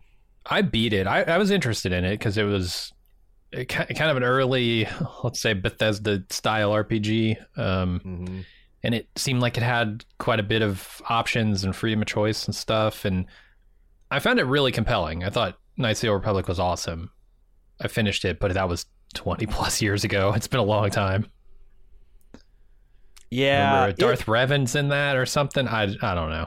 It never felt like Star Wars to me, and I think it's because it was based on like Dungeons and Dragons. The Star Wars, there was a Star Wars, so you had the West End games was D6 based, and then someone took over the license and essentially hammered Dungeons and Dragons 3.5 into the Star Wars shape. And it always felt like that to me. It's like, I'm not using a lightsaber. I'm using a, they didn't do a very good job of translating the universes, I didn't think. And I felt like that came across in the game. Like this feels like a weird adaptation of Star Wars rather than Star Wars. And I didn't like the gameplay either. But I've heard the story is really great. Maybe I need to find, that's something I wouldn't mind watching, like a 30-minute explanation for what the hell happens in Knights of the Old Republic, because I miss a lot of those references too. I tried playing KOTOR 2 and I got to a bug where I couldn't travel to the planet I needed to go to and I stopped playing. So I never finished that one.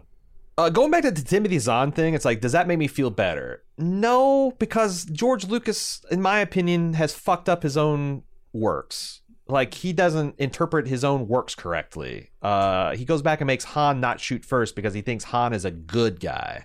Mm-hmm. He hasn't become a good guy. He is a good guy. He would never shoot a person in cold blood, even as... And it's just like that, like the same with Spielberg putting walkie-talkie, covering up the guns in E.T. It's just stupid. So like, did Timothy Zahn, did Dave Filoni show up with a beer and say, you know what, I always liked Grand Admiral Thrawn, George Lucas or the Lucas Arts or Lucas or whatever Incorporated just threw out all the EU, but I want to bring Thrawn back and I want you to help, and Dave and Zahn's like, fuck yeah, brother, let's do this. Did he show up with like a dump truck full of cash and be like, the mouse has bade you write more Thrawn, so get to writing? I don't know.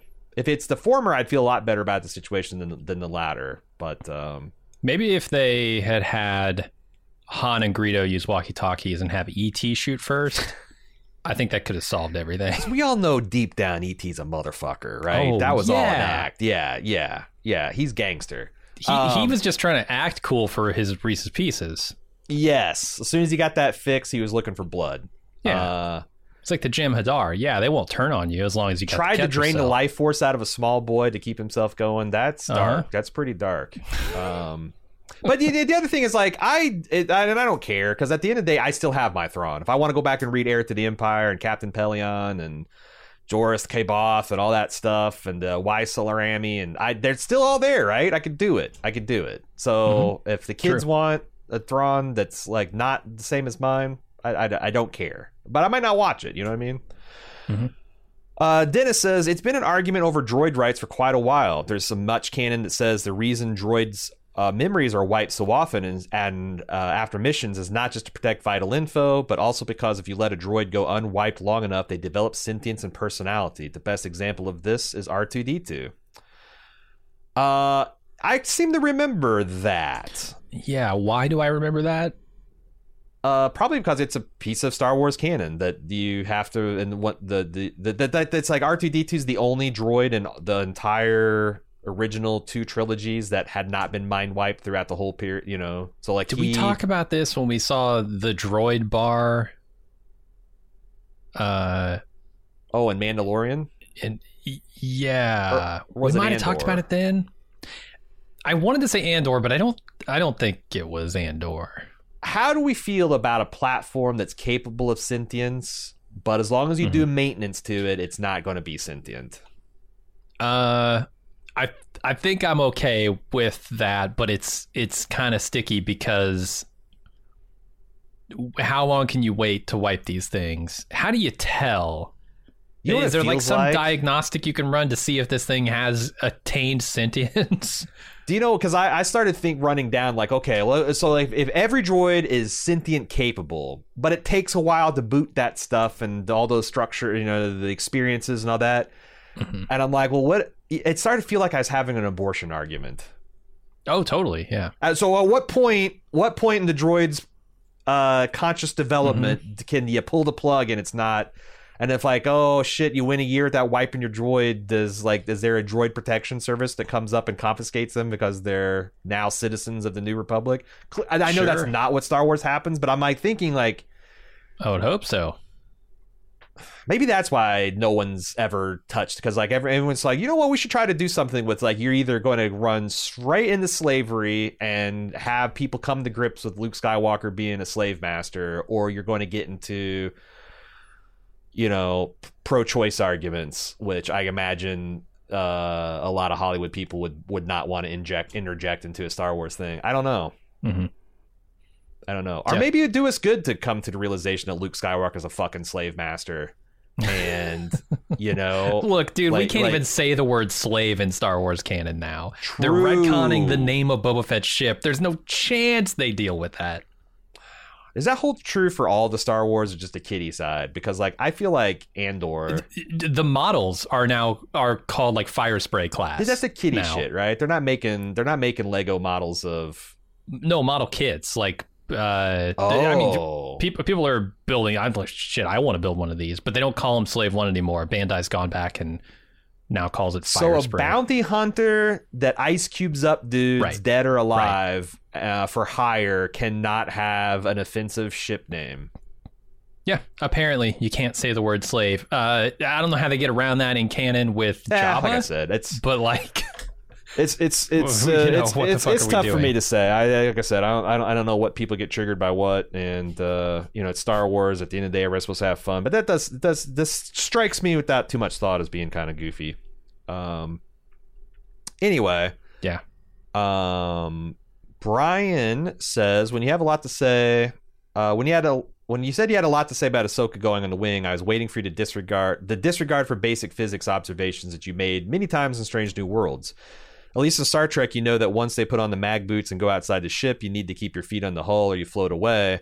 Ahsoka makes 2 jumps on the second she's floating off the ship, which is accurate. She should have floated away on the first jump as gravity is negligible. This is fine. She's a Jedi. There you go. I thought about making this argument, but I'm like, it's dumb because the Force, you know. Yeah, she could pull the ship to her if she wants, you know. I've seen Darth Vader pull a Star Destroyer out of orbit. I've seen Yoda lift one out of a swamp. They're not jumping with their leg muscles, man. They're moving their bodies with the Force. So it's like Star Wars is the one universe where they can get a little wonky in their space physics, and it doesn't. You know, I with still this particular character, yeah.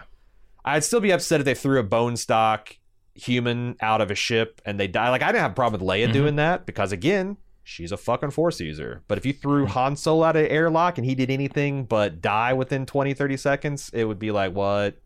Yeah. So, Marcus says Rebels and Clone Wars are the best Star Wars we've gotten outside of Andor and The Mandalorian. The stories and themes are mature and compelling in a way that you can't understand if you haven't watched. The reality is those stories are canon, and Star Wars is one continuous timeline. You absolutely cannot separate animated storytelling from live action and pretend as if they don't exist because of the medium of storytelling isn't one you approve of. The same way that Lower Decks is animated in Strange New Worlds as live action, though gasp, they had a crossover and exist in the same universe. Though that is not a one-to-one because the tone of Lower Decks is decidedly different, whereas the animated Star Wars content is much more similar to live action. You and Jim repeatedly comment on your lack of knowledge or understanding of the Thrawn character in canon as opposed to Legends, as if it is some flaw with the storytelling in Ahsoka. You could watch a 10-minute supercut of YouTube of Thrawn and Rebels and get more than enough of an understanding. I don't doubt that there will be an introduction in live action, but the reality is this is a continuation of a larger story with the characters who have pre-existing arcs, motivations, and relationships between each other.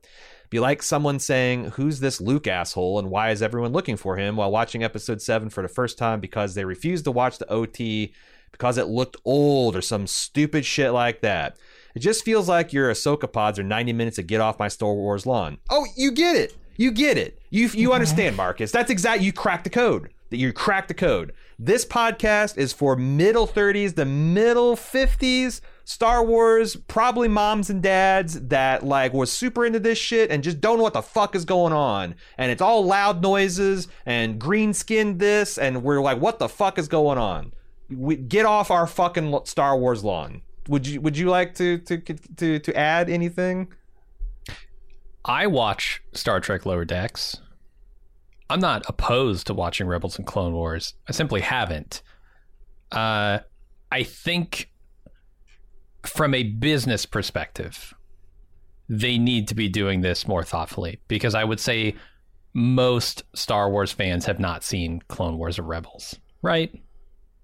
I mean, maybe that's a massive misjudgment of the Star Wars audience, but I would say it's different when you have a series of movies that are titled by episode numbers to say, hey, you're an idiot if you think they shouldn't reintroduce Luke Skywalker here, because I don't know who Luke Skywalker is. Well, yeah, go watch episode 4, 5, 6.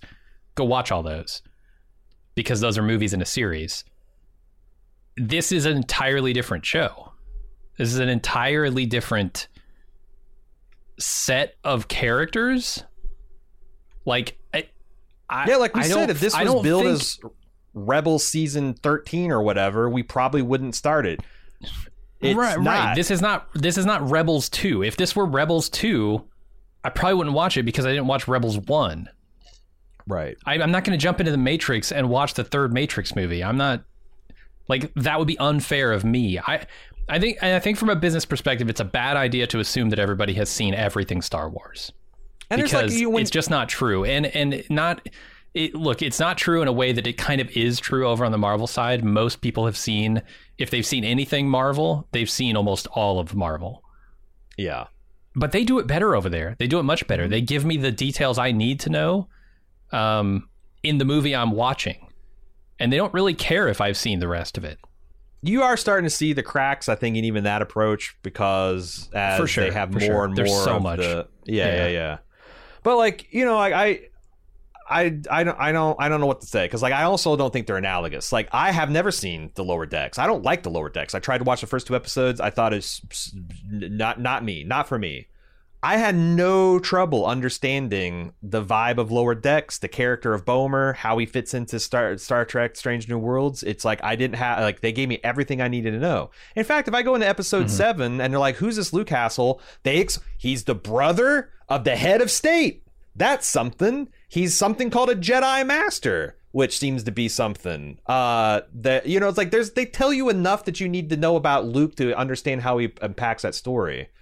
And I think they're doing the same thing of Ahsoka. So like, I haven't lodged that particular complaint. But when I look at a review of something that's like an established work that has like, I'm getting into something new. Like I did this when I got into, like, started watching Sandman. I'm like, Jesus Christ, there's so much Sandman stuff.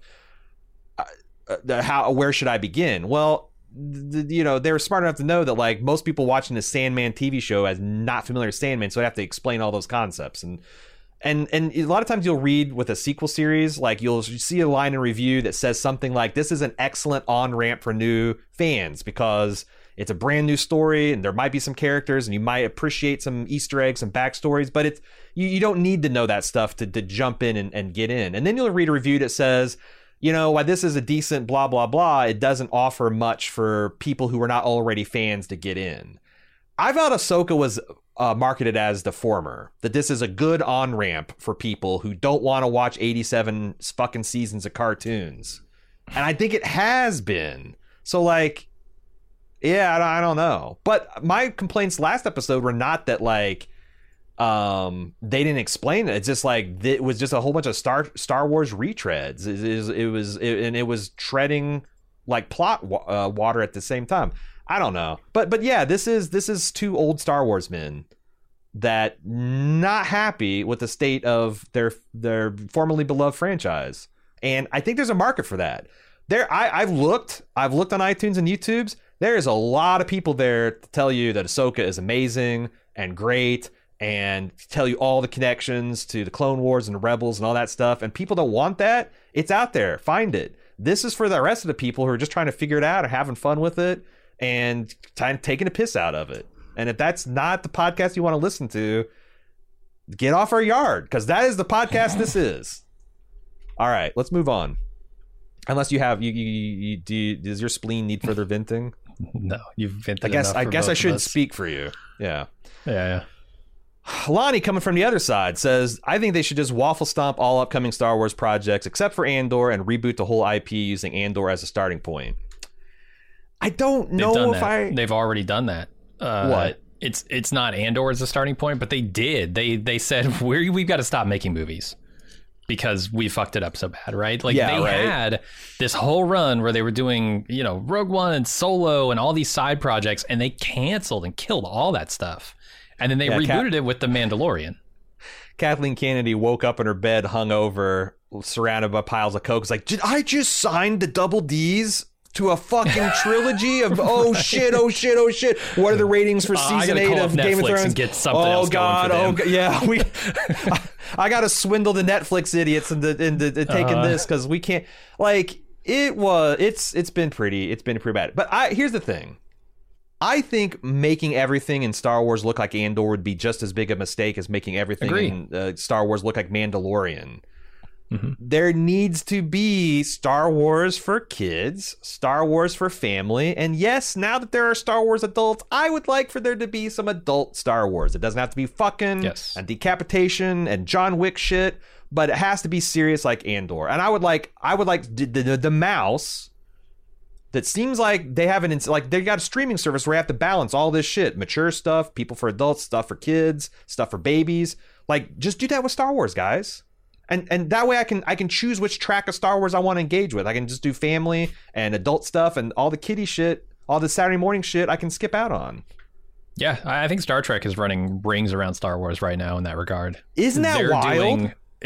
Right, because after like Insurrection, I would have said Star Trek is pretty much dead and nobody likes it anymore. And they came out with Disco, and I was like, it's not for me, but it's like kind of more action oriented, like a serialized kind of thing. And now they've got stripes for everybody, right? They've got the old nostalgia stripe if you want to get in on Picard, and some of it wasn't very good, some of it was. Now you've got Strange New Worlds for those old school fans, right? You've got Prodigy for the kids, which might have gotten canceled. I can't remember. You've got Lower Decks for people who want some comedy, like a lot more comedy in their shows. I think they're doing a great job over on Star Trek. Star Wars needs to find that footing for sure. And they're coming close. They're getting there, I think. And there was a lot of fits and starts on the Star Trek side too. Like that, It took them a while to get their shit together and kind of figure out. But now it's like, it feels like it's firing on all cylinders, and Star Wars is still sputtering. Even though I think we're in the third. This is again the Filoni and far.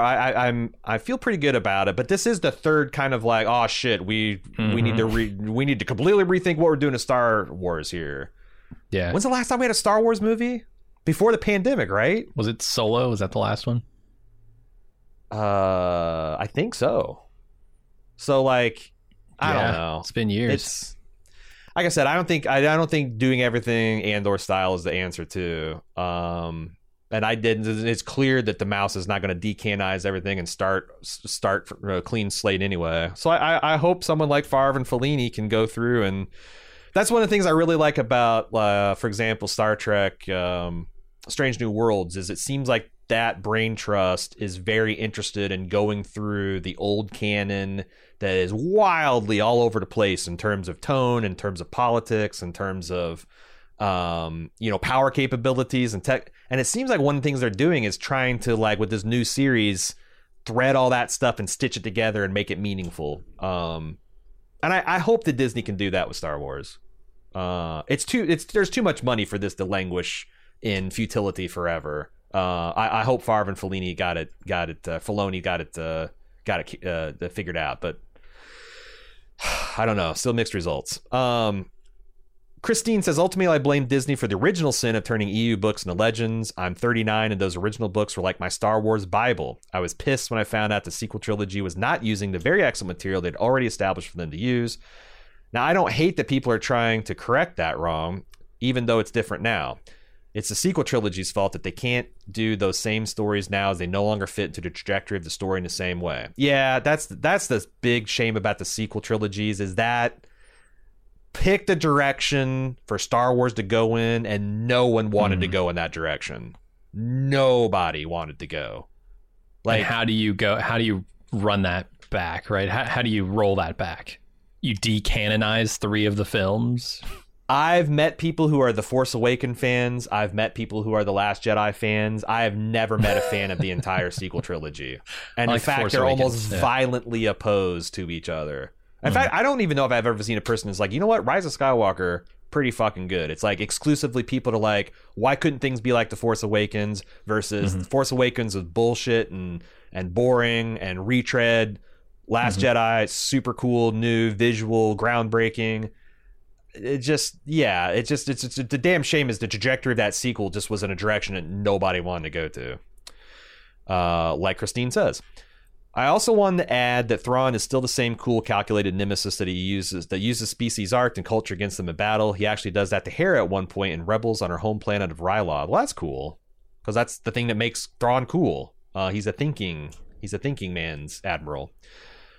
And he also still has that freaky bodyguard in Rebels, though he wasn't on the ship that got purgled away, so I'm not sure where he ended up. Point being, it shouldn't all be that different. It's just going to be a different story to tell with him in this time period, and that's fine. Like, if it's the essentialness of Thrawn is his cerebral approach to warfare, and his emphasis on like logistics, and not just like tactics. The gears of war. Is Marak his freaky bodyguard? I don't know anything about the freaky bodyguard. That would be interesting if that dude is a Nergiri. Yeah, I could get that. That'd be kind of cool. I do think that, like, if this guy's anywhere, he's just searching for Thrawn, right? He's a fanatical follower. But that's the other thing, is like, is the backstory of that race the same? Are they like all like, do they worship are they worship the Skywalker? It's like, so that's the thing. It's like, and this goes back to Marcus's thing, get off my lawn. It's like, I tried to be thoughtful, and now I'm just going to be pugilistic the rest of the season.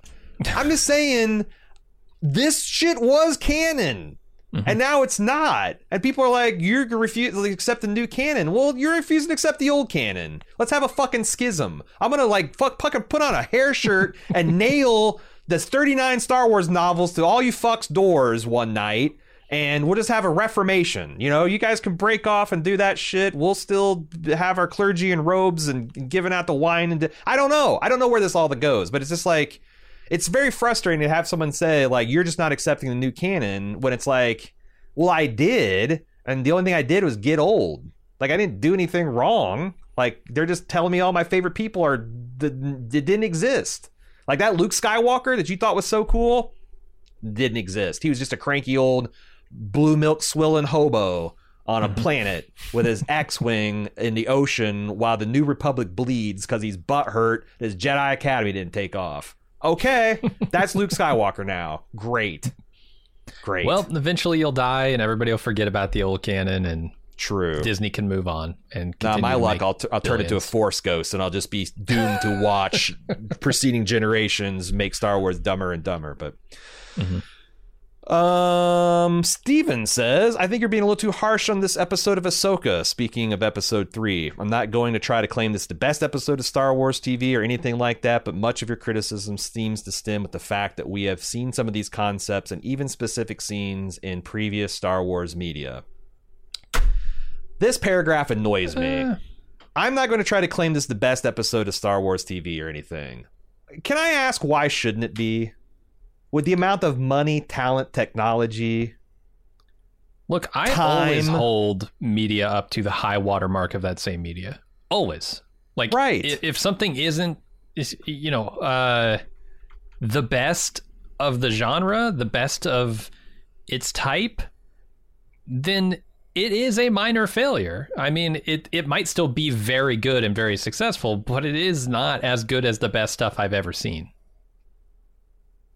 Yeah, it's like I want to be like, with The Expanse. Like, Naran Shakar built this thing in a cave with spare parts, and the mouse is coming to me poor-fisted, like, it's not the best episode. Why shouldn't it be? Billions of dollars were spent on this. People with collectively hundreds of years in this industry with experience.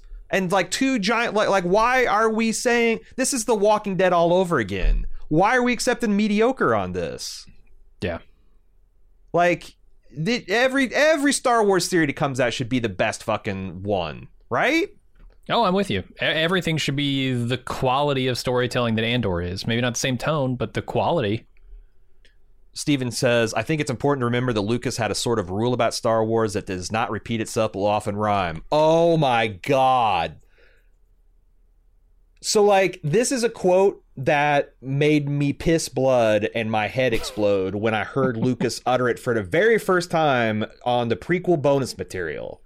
And if you think that he was doing this shit in the original trilogy or doing anything other than smoking weed and trying to comment on the Vietnam War and make a fun Republic serial science fiction film, you're as deluded as Lucas got. Lucas, I think it's been long my contention that Lucas read his own press, huffed his own farts, believed all that Jungian bullshit about archetypes and the hero's journey, and thought he was on to something. And then he was exposed in the prequels. He's exposed for a big idea guy and a talented visual filmmaker, because there's some shots in the Clone Wars that's fucking amazing.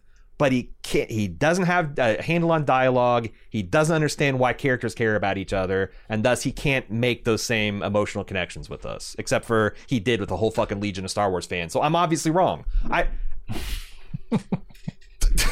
don't know, man. You're gonna drive Aaron crazy. You're gonna do it. I am because it's a contradiction. I have all these people boldly asserting facts I already know that I've made completely different conclusions from. Like, what do I do with this? What do I do with these guys?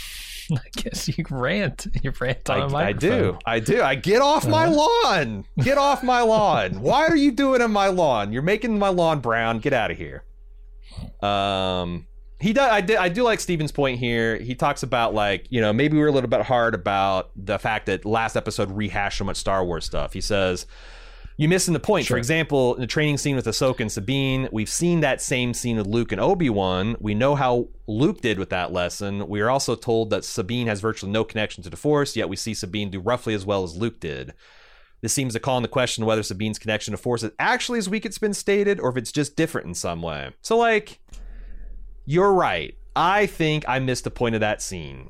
If that is indeed the point, that we're supposed to compare and contrast it to how Luke did. We're supposed to compare and contrast Ahsoka to Obi-Wan. And we're supposed to realize that Sabine is a little bit stronger with the Force than we might have been led to believe. So I'll recognize that I gave into my hate a little bit, and I might have missed that. I will say the vast majority of coverage I've seen of that episode is very much along the lines that we were following there. Like, this is kind of just taking all of the elements, all of the scenes of Star Wars, and putting them into one episode. I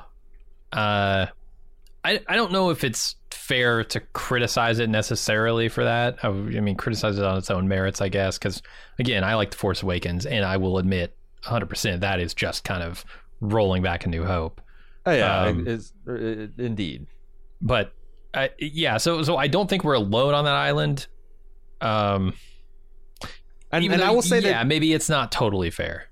Even granting the stuff that I missed in that scene, I will still say it could use some old George Lucas direction, faster, more intense.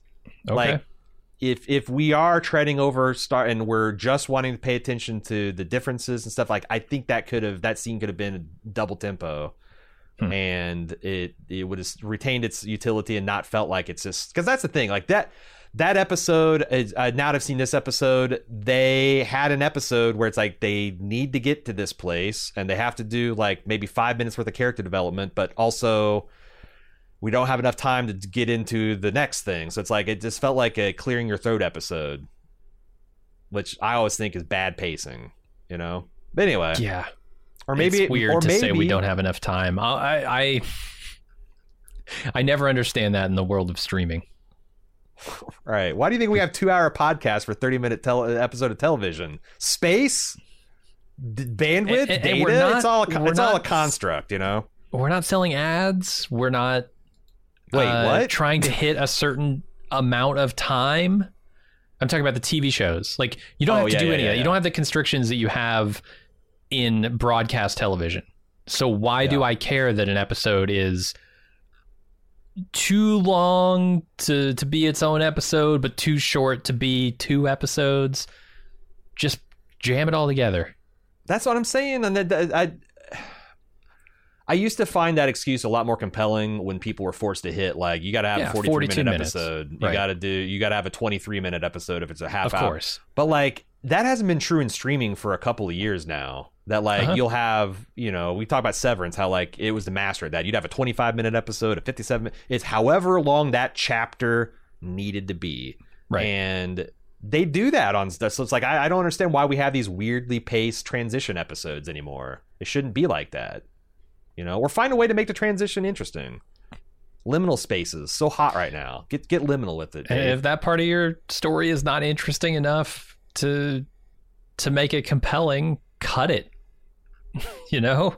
I can't believe we're getting this else. pugilistic on an episode of Ahsoka we kind of liked. So, Dave says Filoni's plan for the Thrawn cycle is to introduce him to Ahsoka, then continue the story in Mandalorian's next season, and then finally make a Thrawn movie. Take that for its worth, but it sounds right to me.